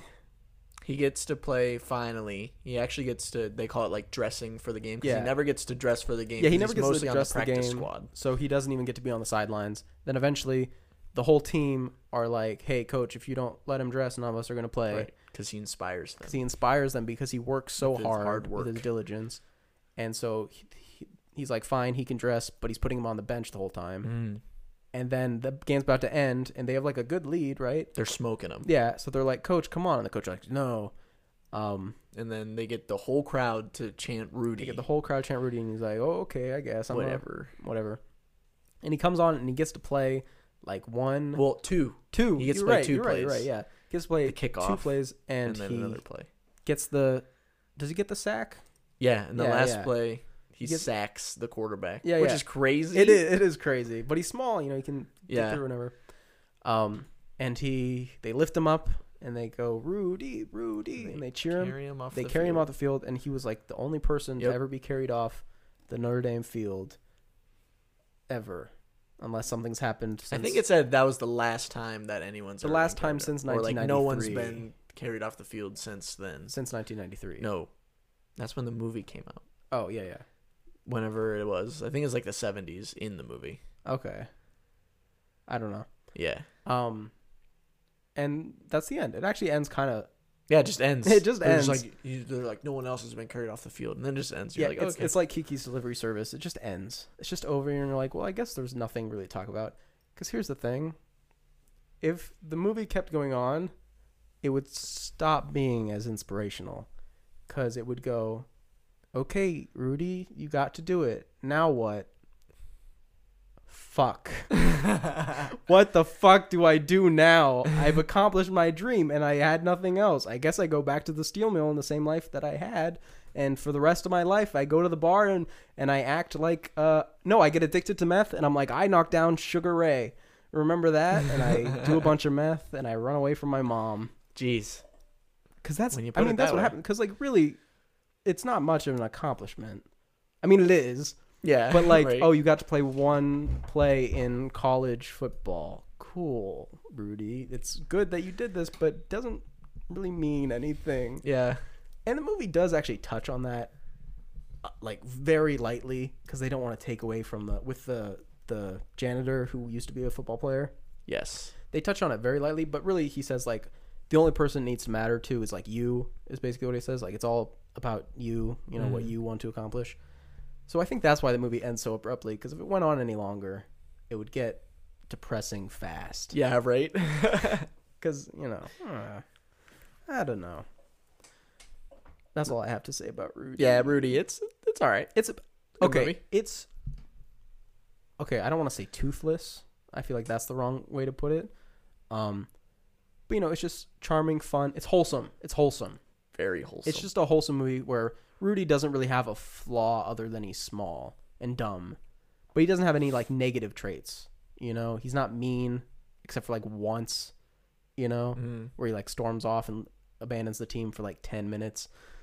You know, Yeah. he's not like I quit. He's not a sexist. He's not a drinker. He's not Homophobe. a homophobe. You know, he's flawless, except he's tiny.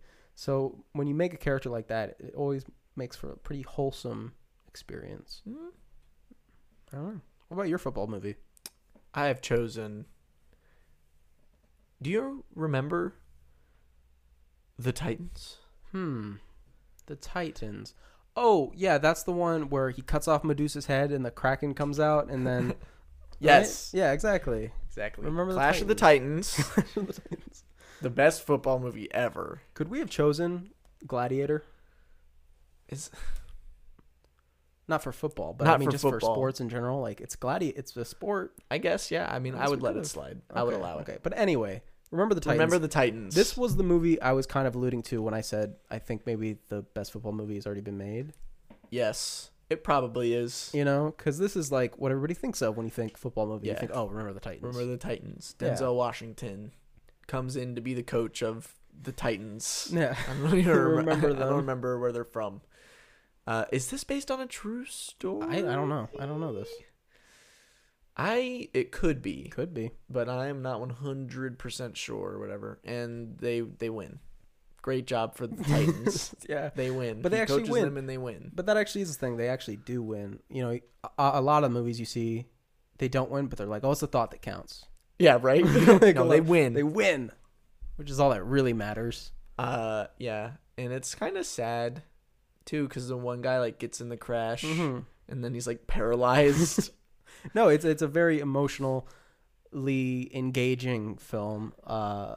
Like when you're on a team, you get close to everybody on the team. I feel like you feel a bit of that camaraderie when you watch the movie, like Remember the Titans, you know? For sure. Where you feel for them a lot. You know, you feel like you're side by side, you know? It's like, this is our game, people on the TV. Yeah. And, like, the main theme of the movie is, like, racism. No. Well, racism. Well, yeah, race. There's a better way to word that. Well, you know what I mean. I know what you mean. You know what I mean. And basically how they come together Yeah. on the football For team. racism. Yes, they're like, yes, please. No.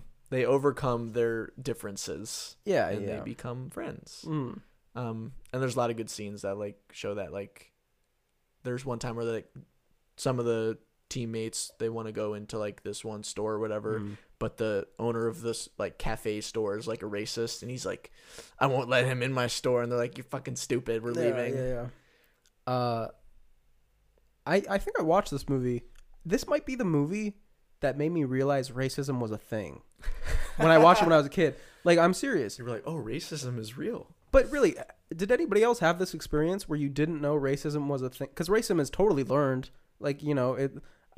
Other than, I mean, maybe like people who, when I grew up, there was black people around me. They weren't like, I've never seen one before. If like people in Africa who've never seen white people, they're obviously like shocked a lot of time, and that might turn to hate or something, you know, when you actually don't know something.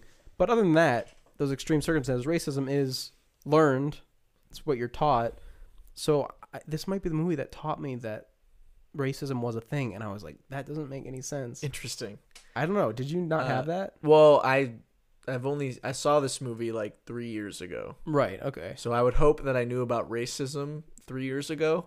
Otherwise, I've been in big trouble my whole life. Right. I've just been living on my own world. So no, I did not have that same experience that you had. But I guess I would have. Right. So yeah, I don't know. Denzel Washington. This is one of his best performances. Not his best, but one of his best. Yeah. He's got a lot of good speeches. Yeah. I don't really have anything else to say about Remember the Titans. I mean, watch it. Just watch it. I mean, if you're going to watch any football movie, Remember the Titans is probably the one that you're going to want to watch. So let's name, what are some others, since we said football doesn't really have a lot, name some others that you think are like The Blind Side. I remember liking it when I watched it, but I didn't Blind think it was Side great. is not aged well. It hasn't? Okay. I don't think so. I mean, I only saw it when it came out, and I was like, oh, that seems pretty interesting.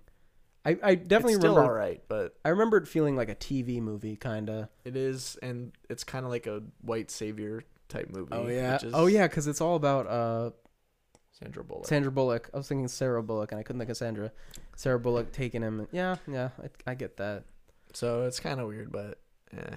I mean, it's still like an all right movie. Right. Yeah. The Longest Yard. Yeah.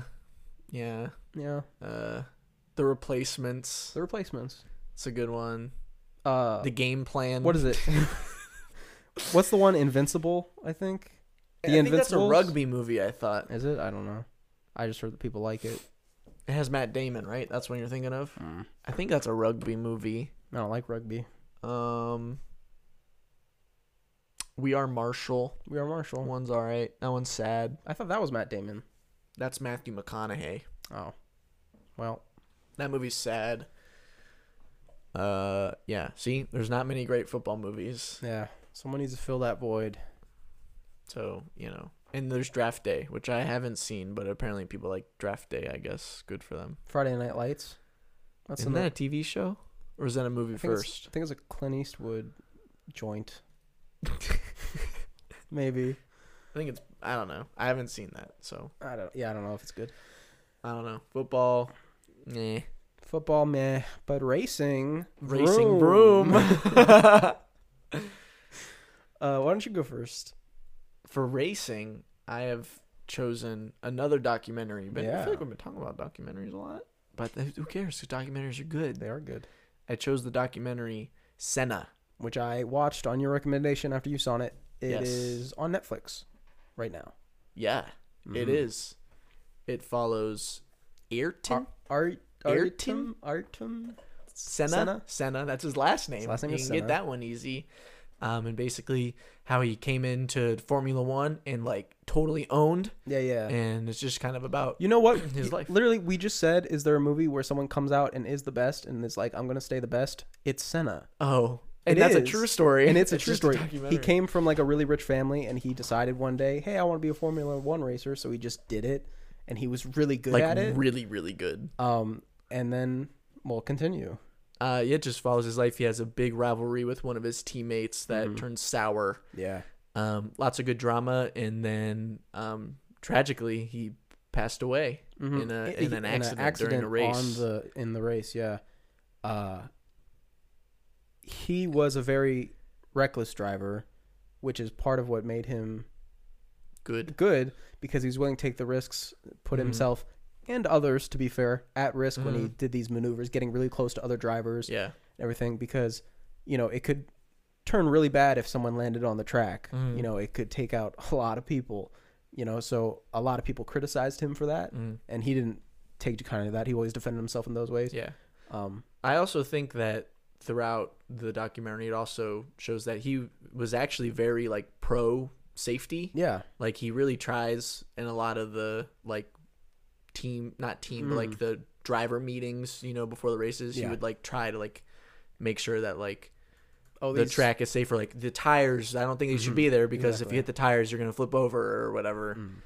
But I think even with that, I think even him thinking he's being as safe as possible doesn't mean he is. Right, yeah.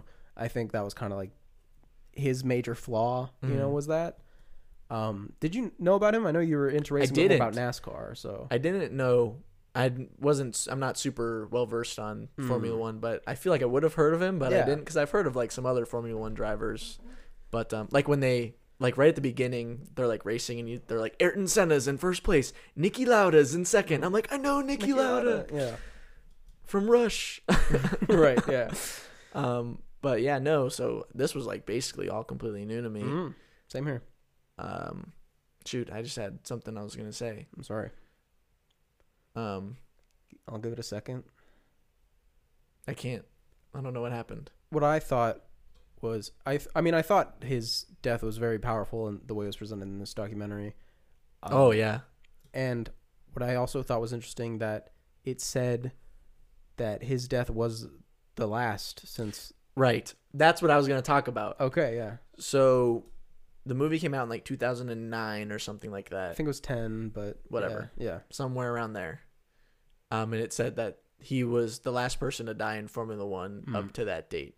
But I'm pretty sure, like I'm 90% sure, that somebody did die like in like 2014 or something. Okay, gotcha. Due to a Formula One accident. They said it for him, it was... well, they didn't know for sure. It was all like conjecture. It was just talking about what could have happened. So they basically just dedicated to making sure the cars were as safe as possible and that the track was always fine, And that's why they were able to avoid any more accidents for the most part. Yeah, they made new like safety protocol things or whatever. But no, very good documentary. It was like all clips and interviews. There wasn't a overarching narrator man. It was all the interviews and clips, which I think is a really effective way of doing documentaries. It's like my preferred way of viewing them as well, is ones that go that way. Very, very good. Yeah, and it has like really cool, like the on car like cameras that they had. They are going so fast. Like, you never realize how fast they're going until like it put you in like the front seat with Senna, and he's just like zooming like around the think track. The footage was like fast forwarded. Yeah, he is going so fast. And then like you said, with the part in the movie where he crashes and dies, I mean, you're in first person all the way until he hits the wall. Yeah. And that was like, because I was just watching, because I didn't know obviously that he passed away or anything and I was just watching, and then he just, and I was like, whoa. Exactly. Yeah. Yeah, very powerful documentary. That was very good. Very good. My pick for racing is a newer movie. Came out in 2019. Yeah, baby. Ford v Ferrari. Oh, yeah. We loved this movie. Yes. We did. I don't know. You see a lot of criticism for this film, and a lot of it I get. Yeah. But I guess I just don't care, because I had a good time. This movie probably, I said like Major League captures like the feeling of going to a baseball game. This movie has scenes where I feel like I'm sitting in the passenger seat of a race car, like that one guy who started bawling. Yes. With all the sound design, sound editing, sound mixing going on, especially because we saw it in an IMAX theater. Oh, yeah. Definitely helped it. Really feel you feel your shake rumbling. Your shake. I was going to say my milkshake was just like flying you everywhere. Feel your seat shaking / rumbling. And you hear it going on, you hear the gear changes, and everything. Oh yeah. You really feel like you're there. Just testosterone and adrenaline to the max is this film. So it follows. I don't remember their names. Do you? that kind of stuff evades me. Shelby. There's Scott Scott Shelby? Carol Shelby. Oh, it's Carol? Okay. Yeah, Carol Shelby. Sure. And Ken Miles. All right. Wow, good for you. Yep. And they're basically going with Ford to get a model of the car in Le Mans To win the Le Mans. to beat Ferrari. You know, Right. that's where the Ford v Ferrari comes from. Yes. And well, they don't do it, but they do it. What do you mean? Well, because they don't win, but they do win. Well, no, I mean they do win, but they don't win. Right. Remember? It's stupid. Because it's stupid. Stupid rule. And it's another true story based on, right? Yeah. Very stupid rule, but it works for the film. I mean, it was real life, but it's Yeah, still right. That's actually what like works for the happens. movie. Performances again. Great. This is my favorite Matt Damon performance. Oh, me too. I don't think anything even comes close. I love Matt Damon in this one. Yeah, I mean, he's Christian great. Bale is also Christian Bale's great. great as always. But no, Matt Damon, terrific. He goes crazy. He does go crazy. Any problems I would have with this film is probably writing stuff. You know, a lot of the other characters. There's like a meanie businessman character. Oh yeah. who, when he shows up on screen, most of the time I'm like, oh, okay, let's blah blah blah blah blah. You know, let's move on maybe. You need to kill Ken to reel it in. Yeah. So he was maybe the down part of the movie, but the rest of it, I guess you could call it by the numbers. And it's, I don't know if you would call it like Hollywood. You know, it's pretty, it's well put together, it's like pretty pristine in its presentation. And I guess people took a problem with that a little bit. I saw that as a thing. But it's from James Mangold, right? Who did Logan. Yeah. I think that's his name. Yeah. And yeah, it's good. Like, you know, I love it. Yeah. You said you rewatched it, right? Okay, so here's the thing. I've seen this movie like probably like way too many times than I should have, because, or at least like the final like half of it, because I get home from work like really early in the morning. Right. And I like to eat breakfast when I get home.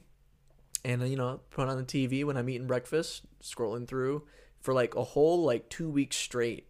Ford v Ferrari was just on HBO. And I was just like, yeah, let's go. Yeah. And I would just like watch the last 45 minutes of it over and over and over for like the 2 weeks in a row.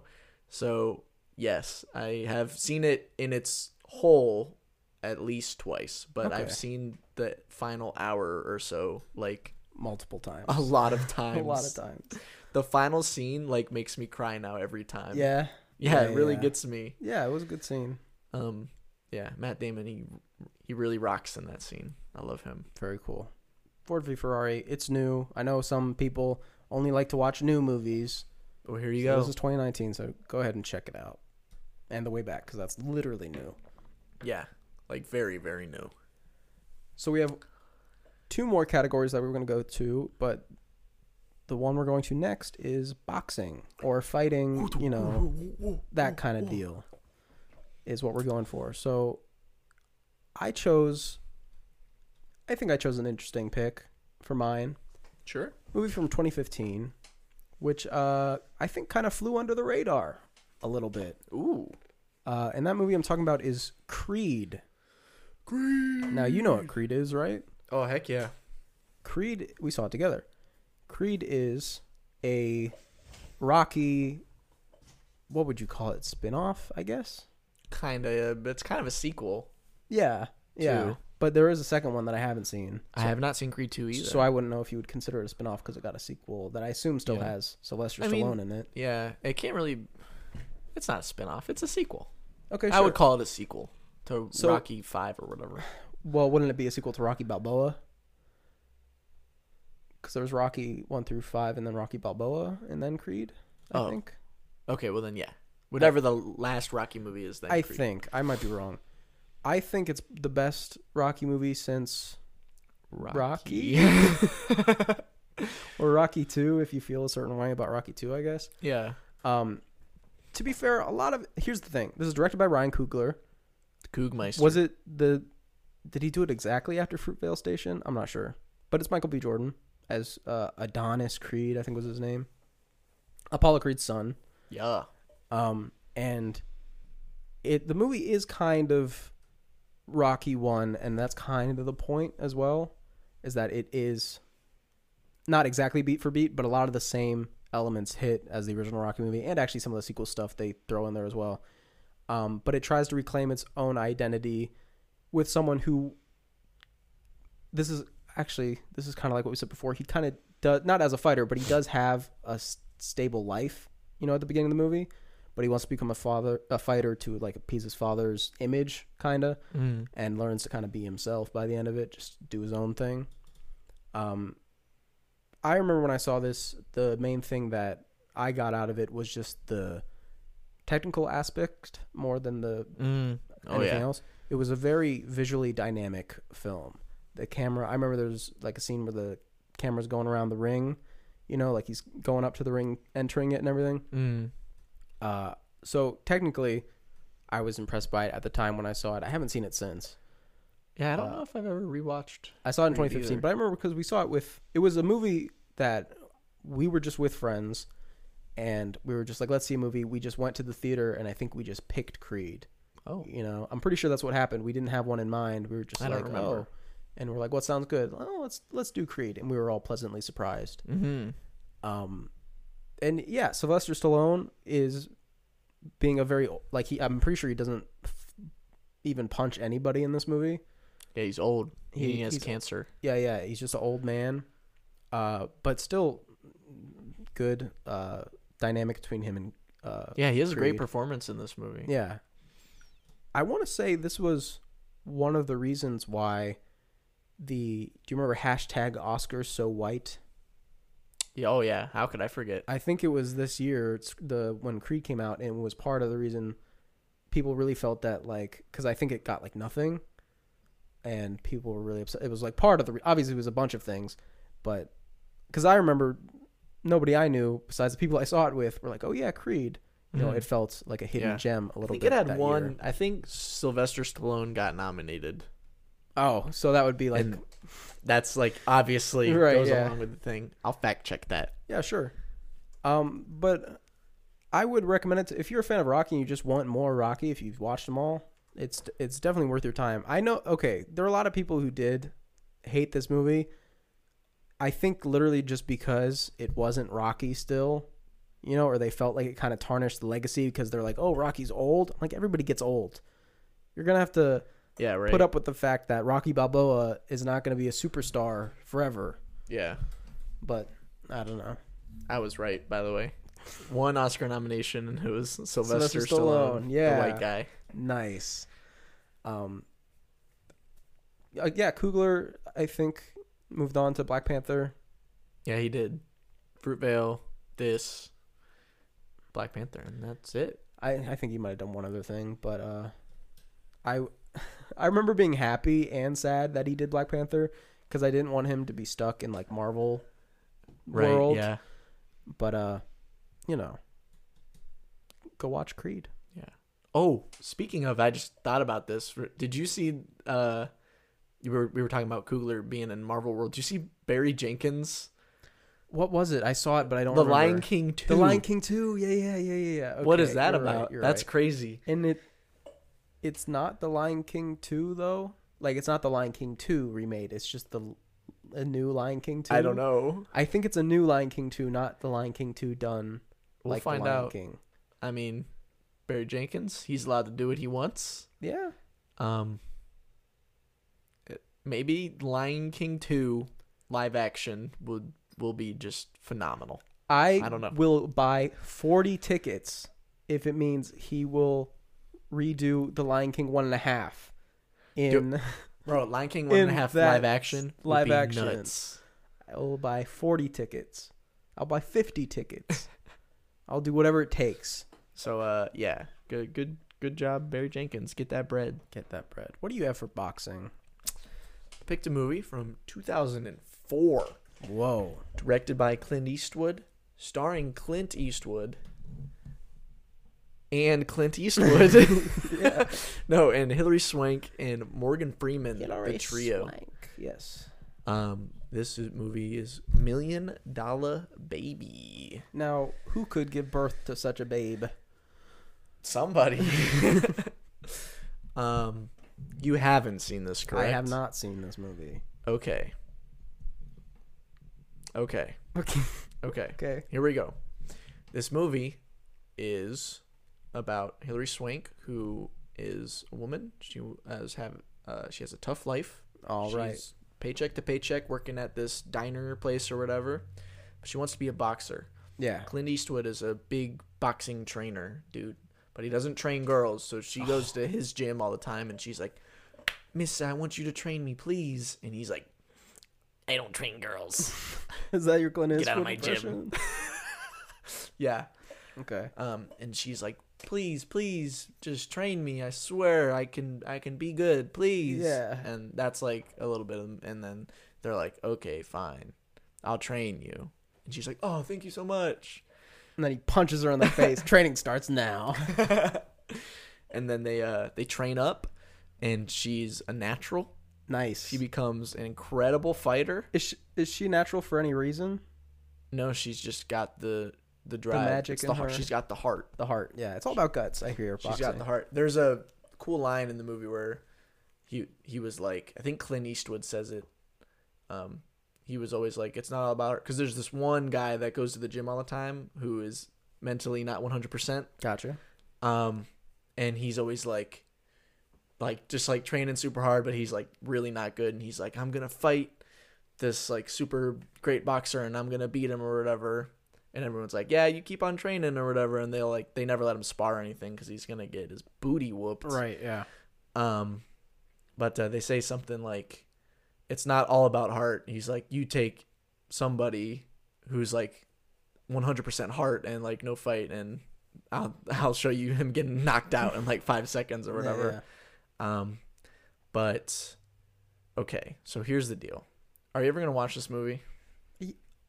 You picked it as like, a really good one, so I feel like I should. I know, but so I don't know if I should go into the switcheroo. That's kind of like the way back. Oh yeah. But man, I don't know. I won't go too deep. Okay, don't go. I'll just say that this movie should not be called $1 Million Baby. It's called $1 Million Woman. It should be called Manchester by the Ring. Manchester by the Ring. Okay. Oh, okay. Because I get that, but I don't know if everybody would. Well, then they should, but they might not. Just figure it out, okay? Figure it out. About like halfway, maybe like 60% through this movie, it takes a wild turn. Yeah. And becomes like an extremely sad, depressing Lucas Hedges shows up movie. And just everything falls apart. Yes. And I don't really want to go into what happens because I don't want to ruin it totally for you, even though I kind of have, because now you're expecting something really terrible to happen. As long as I don't, whatever. But when I was watching, I was like, "Oh, this is like Rocky, but with a girl," and then I was just like, at the end, I was like, "Why?" Here's the thing. Okay, here's the thing. I might know what it is through osmosis from stuff I've seen. Okay. Because I might know what it is. Just to put that out there. We'll talk about it afterwards. Okay. If I think I know what it is. Are you good? Oh, I thought you were going to say No, something. I'm good. Yeah. This movie won Best Picture. Oh, yeah. In 2005 or whatever. I'm all for it. Mm-hmm. It has all three of the leads give like really good performances. Clint Eastwood, I don't know. I don't like his voice. You don't like Clint Eastwood's voice. But he's like really good at acting with his eyeballs. Yeah. Especially in this movie. Especially, yeah, sure. He's really good with his eyeballs. Specifically, his eyeballs. Yeah, right. I understand. But his eyelids probably play a part in it. And his eyelashes. And his eyebrows, I'd assume. I'd assume this whole portion of the face. This part of his face, including the wrinkles. Yeah. Another funny thing, Anthony Mackie is in this movie. Okay. He plays like a small like side character. And he's actually like really unlikable. Nice. I hate him. Like the Falcon. Yeah. Yeah. But the one thing about this is that this movie has some of the most savage punches in like any boxing movie. Does she that I've wear her seen. mouth guard? Oh yeah. Good. But some of the punches that she lands or like other people land, I was just like, oh, Yeah. why? And it's all woman on woman. Yeah. Yeah. Do they do the thing where they go, they exhale when they punch? They go, I hear you're supposed to do that. That was in Creed. Creed taught me that. Yeah, I guess. Good Yeah. boxer. Also, did you know that if you're doing the heavy bag, you're supposed to punch it when it's going away from you? That makes sense. I didn't know that. I learned that from this movie. Because she's like trying to train, and he's like, first thing, you're being an idiot. You're going to break your wrists doing that. Yeah. But yeah, this is a great movie. Highly recommend. Very sad. Like, really, like when it was over, I was like, Good. So yeah, just be ready for that. All right. That leaves $1 Million us. Baby. Manchester by the Ring. That's Yeah, what I'm going to Manchester call by it the from now Ring. on. No Cool, longer cool. $1 Million Baby. It's Manchester by the Ring. If you buy the DVD, like print out a new cover and go to Photoshop and just redo it and show me your work. I will. So that leaves us with one category left, which is our wild card, Ooh yeah, baby. which is basically just another one. Would you like me to go first? Yes. Okay. Well, we talked about Moneyball. Bennett Miller made another movie in 2014, which would have been Bennett. 3 years later, which I've been wanting to watch since 2014, really. It's something Same, that though. I've been trying to watch for a long time, and I finally got to. I finally did it. This is Foxcatcher, which is based on a true story. Wow. I have one question. No, they never catch the fox. They don't catch the fox. They don't catch the fox. That's the twist ending. Do they figure out what the fox says? It says it says Mark, come here, please. That's what it says. Is that Steve Carell? Yes, it is Steve Carell. How'd I know? He's got it was in the trailer. It's like the end of the trailer. He's got a gun. And he's got like Mark. Did you shoot him? No. Oh. It's because he was doing like a training, like he's got a weird compound. He's this rich dude, Mr. DuPont, again based on a true story, who took this Olympic gold wrestler and was trying to make like a great team, this Team Foxcatcher, right, and brought him all to this compound and was just trying to make like the best wrestling team to win, right? And he's just a kind of a eccentric man. He kind of treats them like they're almost like toys, like, you know, like they're his little playthings, because he's this rich guy who had no friends and is like, I mean, he's like an old man. He's like 60s or 70s, like he's old, and he's just kind of seems not well socialized and really loves wrestling. Here's the thing that is kind of interesting. Well, okay, you haven't seen this, so I'm not going to say, again, based on true story, I'm not going to say what happens, Okay. how it ends up. But this movie is like, you say a movie is a slow burn. This movie is a slow burn. It is. Slower than burning? It's like the same exact speed as burning. Perfect. It's a very slow burn. And it pays off in the end, I think. But if you aren't prepared for that, it would definitely be off-putting for people. Here's the thing, comparing this to Moneyball. I don't want to watch Foxcatcher again. Oh. I don't want to watch Foxcatcher ever again, basically. Oh, it was a geez. very tough movie to watch because you have this guy, Mark, I forget his last name, but him and his brother were like both wrestlers, and it's his older brother, so he always feels like he was in his shadow, so he was trying to do his own thing, you know? And Mark is a very troubled man. He has like identity crises throughout the movie. He like smashes his head into a mirror and gets like pieces of glass all stuck in his face. Nice. He goes on like an eating binge. Like right before he has to make weight, he gains like 12 pounds and he has to like lose it in like an hour. Oh, so he's geez. like destroying his body, like doing all these things or whatever. And you know, he gets mad a lot and it's Channing Tatum, by the way. So he's this huge dude, Yeah. you know, pretty scary, and he gets mad and he gets very aggressive when he wrestles with his brother. He's like training with his brother, Mark Ruffalo, and he'll get very aggressive. He like, I think he accidentally like knees him and blood starts coming out and whatever. And Mark Ruffalo's like, let's go. I get it. Like, you're big. It's fine. Right? Yo, Mark Ruffalo, my man. I mean, Mark Ruffalo is like, okay, I don't want this to come off the wrong way. And I looked this up and I felt bad looking it up because I guess it's totally not true.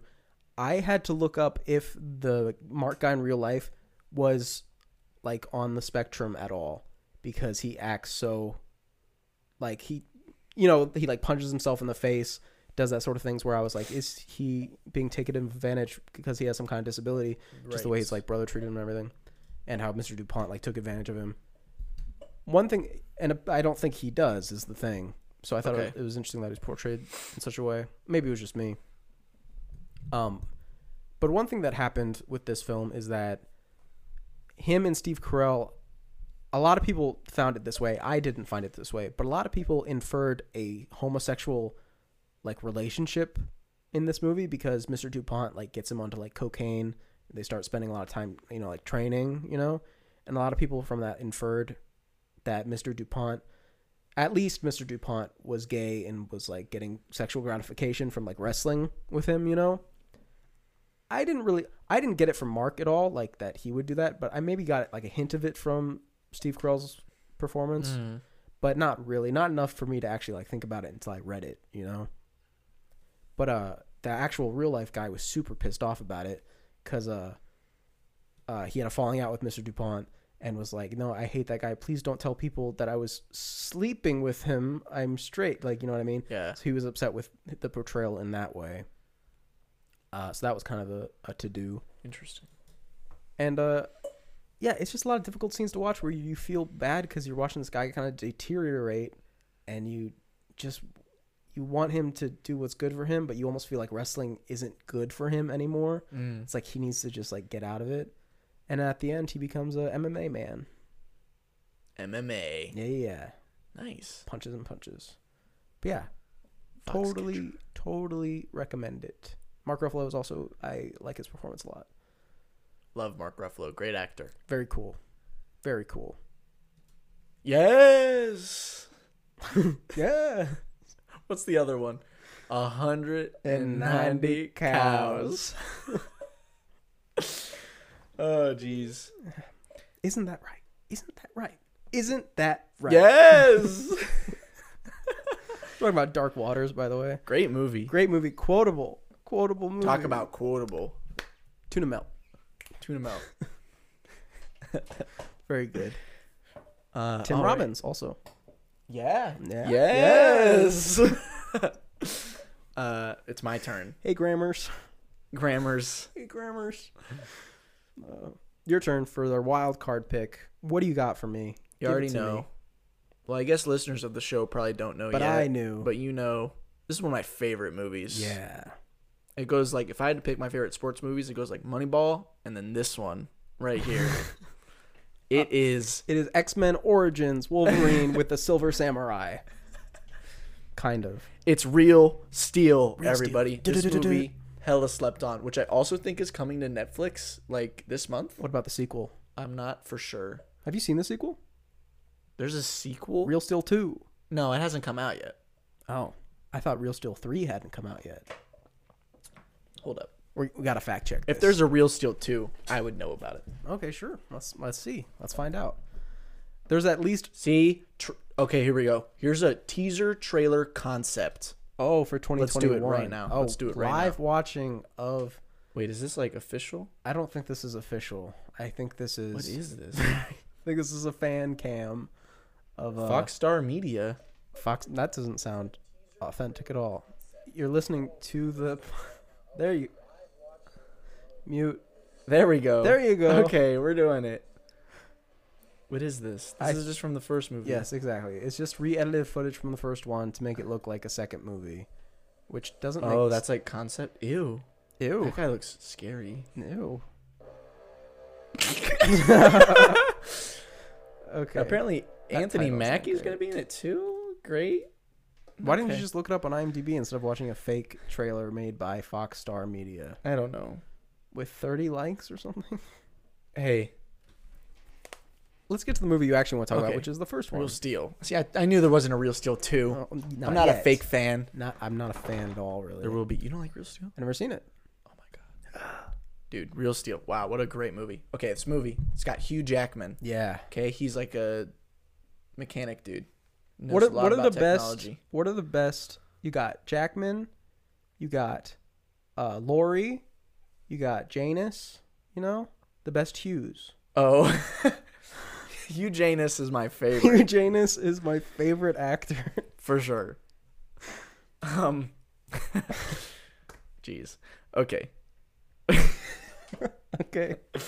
He's a man. He finds Optimus or whatever. No. Yeah. His son. He's not a good father. Oh. He left. Oh no.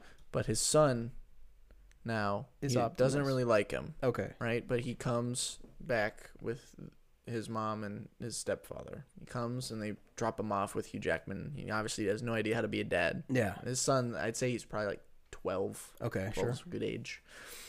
And he doesn't really know how to interact with him or whatever. Yeah. But they end up bonding over. Well, okay, I forgot to say he's an ex-boxer. He was Okay. the real deal boxer. And it's the future, right? I think this movie's set in 2020, which Yo. is just amazing. It's just amazing. I hope so. I would have very much rathered to have Real Steel timeline 2020 than what we got right now. But what if Real Steel timeline meant we never got the movie Real Steel? Oh man! But then we'd just be living Real Steel. It'd be a documentary. Exactly. So it'd be perfect. Yeah. So anyway, they the son is like super into the robot boxing. Cool. Rock'em sock'em. Yeah. And they're at like a junkyard one day and they find an old fighting bot. And his name is Atom. Atom. Not Adam. Like Atom. Like the atom that you would think. It's Atom. Atom. But they just say Atom. Yeah. Well, that's how you say it. Right.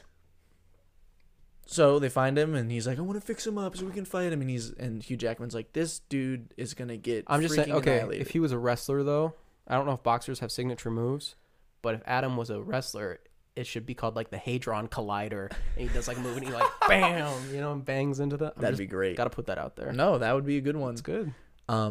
So they're like, yeah, whatever, we'll fix him up. And they take him to some like stupid fights and he's like getting beat up real bad. But he's like, no, I believe in Adam. Or whatever. And his original thing is he's like an older model. So he has like a shadow boxing setting. Oh. So like he's in the ring and like the Jackman. other Hugh Jackman's outside of the ring and he like shadow boxes. Very but cool. they make it up so he can like talk to it. So now he just like talks to him. He goes like right hook, left hook, dodge left or whatever. And that's how they make him fight. So they go through a couple fights, and Adam starts to get pretty good. They're winning. They're winning a little bit. They get higher and higher, and then they enter into like the big leagues, the big like tournament or whatever thing, and that's where the big bad boy Zeus is at. Zeus, the #1 robot. I mean, this dude is like a destructo beam. Yeah. And basically they just climb their way to the top. All the way to the top. And they fight Zeus. In the end, they fight Twin Cities and some other people. The Twin Cities fight, great. Very if you cool. ever just go on YouTube and type in like Adam versus Twin Cities, and it probably has like 25 million views. Of course. Great scene. And then he fights Zeus. And he was supposed to just get like absolutely floored by Zeus because Zeus is like the most high tech, advanced robot, and like the dude behind it is like a bajillionaire who just puts all this money in whatever. But Adam, he's a strong bot. He's got a strong heart, and he's holding in there. Yeah. Throughout the whole fight, they're going like, I mean, they're like 9 rounds in or whatever, and Adam's still holding on. He's getting smoked, but he's holding on. And then Adam's voice box breaks. Bumblebee. Right? Yeah. Just like Bumblebee. And they're like, oh my gosh, what are we going to do? How is he going to fight? Yeah. And then the kid is like, we got to turn him back into shadow boxing mode. Yeah. And then Hugh Jackman is like, no, I can't do that. I'm not a boxer anymore. I can't do it. And he's like, come on, you have to do it. And then he does it. And Hugh Jackman, it like relights his old flame. Yeah. And there's a part that it makes me cry every time. Okay. I'm such a baby. But there's a part where it's like the last round and Hugh Jackman's doing the shadow boxing and it like goes slow-mo. Yeah. And like this one girl that he likes is like at the games or whatever. And she's like watching him or whatever. And Hugh Jackman just looks like he's having like such a great time. He's like throwing out these punches and he's like, and his biceps are huge and he's having a great time. And I'm just like, He loves what he does. And whatever, him and his son, they connect or whatever. See, I was hoping that you would say that he had to get in the ring and physically fight with his flesh a robot. Oh, Lord. No. We'll save that for the sequel. Whether it's like, you have to get a substitute. Where's your substitute bot? We don't have one. Then you forfeit. And he's like, wait. I'll fight. I'll fight. Oh, that'd be great. Could you imagine just bloody knuckles, just blood everywhere? And Zeus is like, bro, stop. Zeus is crazy. But the thing with Zeus is that he's never been knocked down. He's like never, ever been knocked over and hit the ground. That's how powerful he is. And in that last round or whatever, Adam knocks him on the ground. But he gets back up, and it sucks, but by decision or whatever at the end, Zeus points is still the reigning champion. But everyone's like, nah, dude, screw Zeus, and they're all chanting Adam or whatever, and he's like the people's champion or whatever. Super awesome. What a great movie. One of my favorite things is during the final fight, there's like obviously like ads and stuff anywhere, and since it's the future, 2020 one of my favorite ads is they have Xbox 720 dude like everywhere around, and I was just like, this is so great, because that's what everyone thought it was gonna be. They were just gonna go Xbox 720, but obviously we know, even though it would have been at the 1080 if it by then probably, right? Yeah, but I just think that's super funny little detail. I think they were gonna do the 720. They probably were. That's why they had it advertised. But then they were like, people are gonna think our system plays in like 720p. I think that was what they said. No, or something like that. Who would think that? People are going to think it's like 720. Well, because the reason they didn't do Xbox 2 was because it was going to be PlayStation 3. And they're like, we can't have Xbox 2 versus PlayStation 3. So we have to make it the 360 because that's way bigger than 360. That makes sense. And then they're like 720. And then they're like, but the games are in 1080. They're full definition. People are going to think it's a worse console. So they were like, well, shucks. Make it one. And then, they were just like, let's do Xbox One anyway. Well, that was because I think they wanted it to be the one-stop. Why am I... why are we talking about this? Xbox 720 lives on in Real Steel. You know what? Real Steel 2. Xbox 1080 by then, if it's not there. Yeah, I hope they keep with that timeline. Yeah. The Xbox 720 timeline. Because now my expectations are high. I don't know. Real Steel freaking rocks. Sounds makes good. me feel amazing. Sounds very every good. time. It's got epic robot fights. I mean, what's there not to love? Who would win, Adam or Chappie? Ooh, I haven't seen Chappie. Me neither. But Adam is very strong. Adam or C-3PO? Oh, Adam would wipe the floor with C-3PO. About R2-D2? Same thing. RoboCop. That would be tougher because RoboCop has a gun. Yeah. So that might be a little challenging. But Adam, he would try his best. What are other robots? What's his face from her face from Ex Machina? Ava. Oh, Ava. Adam would demolish Ava. But she might, like, seduce him. Adam has no feelings. What? Well, she might be like, hey, I didn't have feelings either until I did. And then he'll be like, oh, no. Well, he won't be able. Oh, no. Did they fix his talking? No, Adam doesn't talk. Oh, right. It's his He thing. can hear. Right. So he hears his hearing thing. Hugh Jackman talk. Well, I don't know because the movie ends. That's true. Real Steel 2. We need answers. Hopefully no, because I want just Hugh Jackman just like shadowboxing all the time. That's true. Yeah. So yeah, man, Real Steel, amazing, incredible movie. Is it actually like whoever does the Rock'em Sock'em robots? That's what it's called, right? Yeah, the game. Like, is it? But is it like Hasbro or whatever? Like, is it? Oh, I don't know. You know who made the movie? I don't know. Okay. Does somebody's neck fly up at some point? No. That seems like a missed opportunity. But whatever. I'll give it a pass for now. That does it for the spotlight. Yeah, we did it. Are there any other sports movies that you just want to shout out? Space Jam. Yeah, I for guess golf. That's a good one. For golf movie. Well, yeah. You know. Caddyshack, also golf. Yeah. Deer Hunter. Yeah. A good bowling movie. Great bowling. Great bowling. Kingpin. The Lebowski. Catwoman, I already said. 8 Crazy Nights is kind of like a basketball movie. Sure. You haven't named one. Because you keep on talking. I'm trying to think. I had one, but now I don't remember. 'Cause you just said Dodgeball. a million. Dodgeball's a good one. Dodgeball's a good one. Blades of Glory. Blades of Glory.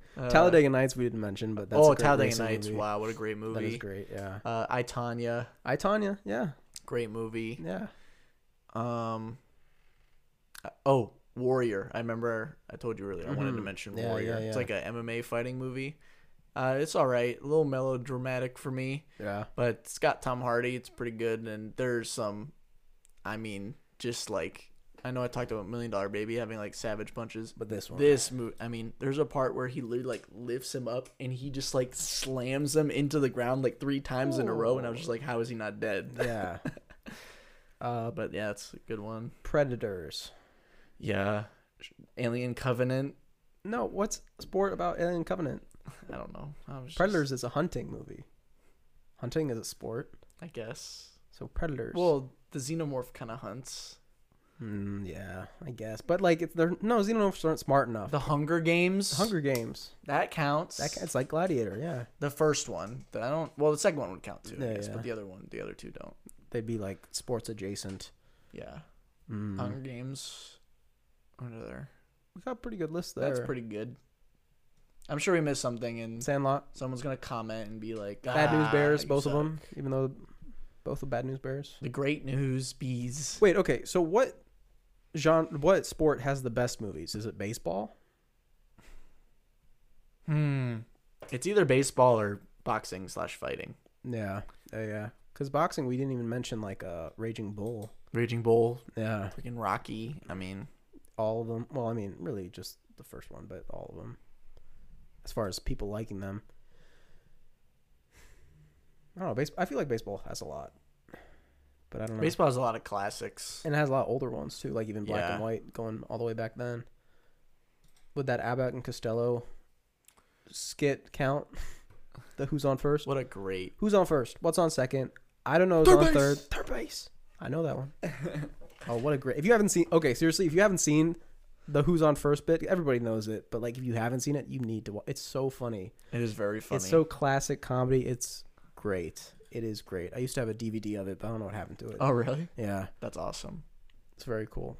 But that moves us right on to The review of the week.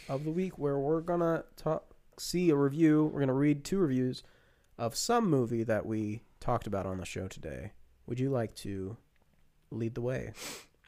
1 out of 10. Okay. Hollywood promotes murder. Oh, wait. This might spoil the movie. Okay. So I know it's one of 2. Okay. Jeez. Okay. I'm gonna guess it's the $1 Million Baby. Yeah. Yeah. I don't know if I can read this now. Oh. Hold up. And the Hillary Swank, blah, blah, blah, blah, blah. I do not recommend wasting your money to support this movie to anyone who has any objective moral grounding or a concept of self-worth. That's pretty strong. That's a pretty strong feeling about this film. It teaches that when events go sour that you should just give up and die because you are worthless. Well, yeah, I don't want to read it. Those are some of the highlights. okay, yeah. Otherwise, yeah. I'm going to spoil the movie for you, and I don't want to do that. Thank you. Mine is probably going to be really hard to guess, so I need you to pay attention because I want you to get it. Okay, I'm ready to go. Because they're offering an alternative title, like you did, Manchester by the Ring. Mm. This person's doing a similar thing, and I want to see if you can get their clever wordplay here. Should have been called Ebola Holmes. Oh, Enola Holmes. I was like, wait, that's not a sports movie. This movie will give you dyspepsia. Don't they have a regulatory body that doesn't allow anyone to make a Sherlock Holmes movie? Come on, why? And that's the end. This Ebola Holmes. This review comes from someone named AAQIBJ-92589. Thank you, AAQIBJ-92589. Thanks. That was great. Posted on September 25th, 2020. Thank Wow. you. Ebola Holmes. Ebola Holmes. Go watch Ebola Holmes, everybody. Check it out. Check it out. Check it out. Check it out. Okay. You know what time it is. What time is it? It's 5:36. 5:36. But did you know that you can email us Mm-hmm. at thestaglerpod@gmail.com, and you can send us an email like this young lad who sent us an email. Let's not assume. This young person. Thank you. Sorry. Yeah. In honor of your sports episode, I got a bit of an odd question.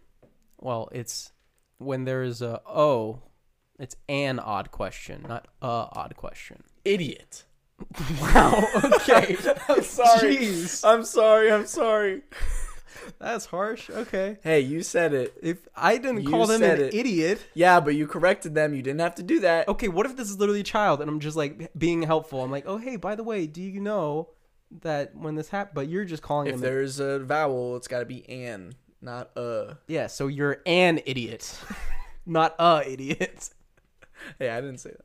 Okay, I'm sorry. I'm sure you're a nice person. If you can think of Thank any. you for the question. Yeah, thank you for the question. We appreciate it so much. If you can think of any, do you have any not real sports that you wish were real? Like in Final Fantasy X, they had an entire sports called Blitzball. Love the show. Keep going strong, guys. Thanks. I'm sorry, but these auto reply suggestions that Gmail gives you make me laugh every single time because 3 of them in the row are, wow, I have no idea. Haha. Great auto reply. It's so great. I do have one off that I thought of, which is like my number one with the bullet because it also makes controlling elements real, which is pro bending from the Legend of Korra. Is pro bending. Let's so go. cool. It's only in season 1, but it's so cool. It's such a cool idea. I wish the whole show was just pro bending. I would take a whole spin-off about pro bending. I literally wish instead of being world saving, it was her trying to win the pro bending championship, and that was her avatar thing. I would have loved that, and there could be like other stuff going on, but it's like I have to kill Amon and be home for practice. Like, you know what I mean? Be home for practice. Like she's got to do both. I wish it was like that, but off the top of my head, pro bending. Pro bending is great. Yeah. That's the best one. It is the best one. Probably. But basketball. Basketball. It's a movie. It's like baseball and basketball combined. Yeah. It's really weird. We forgot Air Bud when we were talking about basketball movies. I mean, any sports movie really, and Air Bud got like all the movies. Yeah. Basketball though. Basketball. Yeah, I don't really know how to explain it. It's like if baseball and basketball had a baby. Hence the name. Basketball. Blurns Ball is a good one. Yes. Blurns. Yeah. Tron. The light cycle racing. Yeah, that's a good one. That's cool. That actually pretty interesting. Yeah, that actually is really cool. Yeah, it is. Yeah, I mean, it could probably be real from like video games. You know what I mean? Like we could just make it like there's esports now. So really any of these things could become real if someone just made a video game about them. But unless you think esports aren't real, in which case I say esports is my pick. I wish esports were a real sport. Esports. I actually hate esports. I cannot enjoy them really. I enjoy them. Yeah, I know. There's just something about it. Like sometimes I can watch fighting game ones for a little bit, but usually I just get so tired. I'm just like, I don't know. Speaking of fighting games, did you see the new Smash character? I did see let's talk about it. Sure. The new Smash character was announced. And Smash is a game where they try to get characters from all different kinds of games now. They try to do that and try to really... The slogan's like, everyone is here. You know, they're trying to represent all of gaming. So to do that, they got... Steve from Minecraft. Minecraft Steve. Steve Minecraft himself. I think his last name is Minecraft. Wow. And he's in the game. I didn't actually watch the trailer or whatever. I just saw the announcement on Twitter. And that was it. And I was like, okay. And I just kept scrolling. Then I found out people were really mad. Yeah, like what? I don't cares. Is it still a vocal minority? I mean, they were so mad that I heard Twitter broke down. Like it went down for a couple of hours because people were so mad. But I don't see what there's to be mad about. It's a... Whatever. I don't get it. It's a kid's game. It's I'm not a Smash player, so...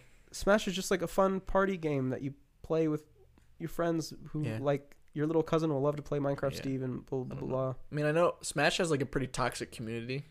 I know.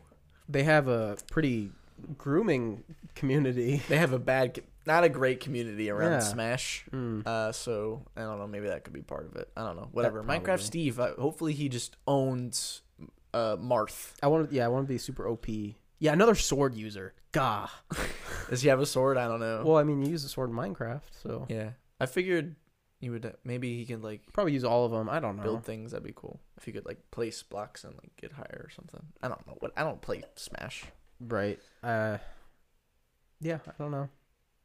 Why did we think about that? Oh, we were thinking about esports. Mhm. Yeah. Okay. Yeah, I don't have any other fake sports. I think that I can think of. Yeah. The Hunger Games. I don't wish it was real though. So, because the question says that we wish was real. Whatever they do in Alita Battle Angel, she does like a roller skating sport, right? Yes. Pyramid from Battlestar Galactica. Pyramid could be real. Pyramid's cool. It's kind of just like almost like basketball and polo put together. Interesting. If polo is what I think it is in my head. Where's the polo movie at? Isn't there one? A polo movie would be cool. I think there is a polo movie. I want to see like the in-depth, gruesome look at polo and the toll it takes on the human body. With the racing one, we could have talked about like Secretariat or something. We didn't do that. I'm not a big fan of horse movies, to be honest. War Horse. War Horse Spirit? is good. Okay, well, horse racing movies. Horse racing movies, fair enough. Why do you disagree with just like the idea of it with the hurting the animals and? I mean, that sucks, but no, I just have never really been interested in the horse racing. Just like the whole like culture around it is just like never interested me. There's also like rodeo movies that we could have talked about. There's one that just came out. I forget what it's called though. Dallas Buyers Club. Dallas Buyers Club. That about does it for our show. And we're gonna talk. Okay, so guys, it's October. So spooky season. So we promised that we'd have some spooky stuff coming for you. And next episode, we're gonna be talking about. Also, guys, it's gonna be on the Sunday instead of that Saturday. Just a heads up. But it's gonna be about the living dead. Okay. Marilyn. We're doing all Marilyn Monroe movies. Jeez. I'm We're sorry. doing zombie flicks. We're doing all zombie movies. We're going to both pick out 5. Not necessarily our favorite. Just 5 we want to talk about and, share. Because zombie movies are probably the genre that you've seen the most of. Yes. And I also am a huge fan of zombie movies. So we'll both pick out 5, that we can recommend to people or that have interesting ideas at the very least. And we'll have a nice, slightly spooky themed show for you. And the show after that, by the way, this is really in advance. But that show is going to be on Halloween. On Halloween. Whoa. That's crazy. We gotta do something special. So I don't know. I'm just saying we gotta do something special. We got it. It's cooking up. It's cooking up. We got plans. We got plans. Yeah. Don't get your hopes up too high. That'll be a good one. Get ready for the Halloween episode. Yeah. But for now, we must, as the French say, bid you adieu and say goodbye. Oh, I got it. Sure. We can do it just like in Moneyball. We can be like, "You're such a loser, Nick. No, You're such a loser, Nick. You're such a loser, Nick. You're such a loser."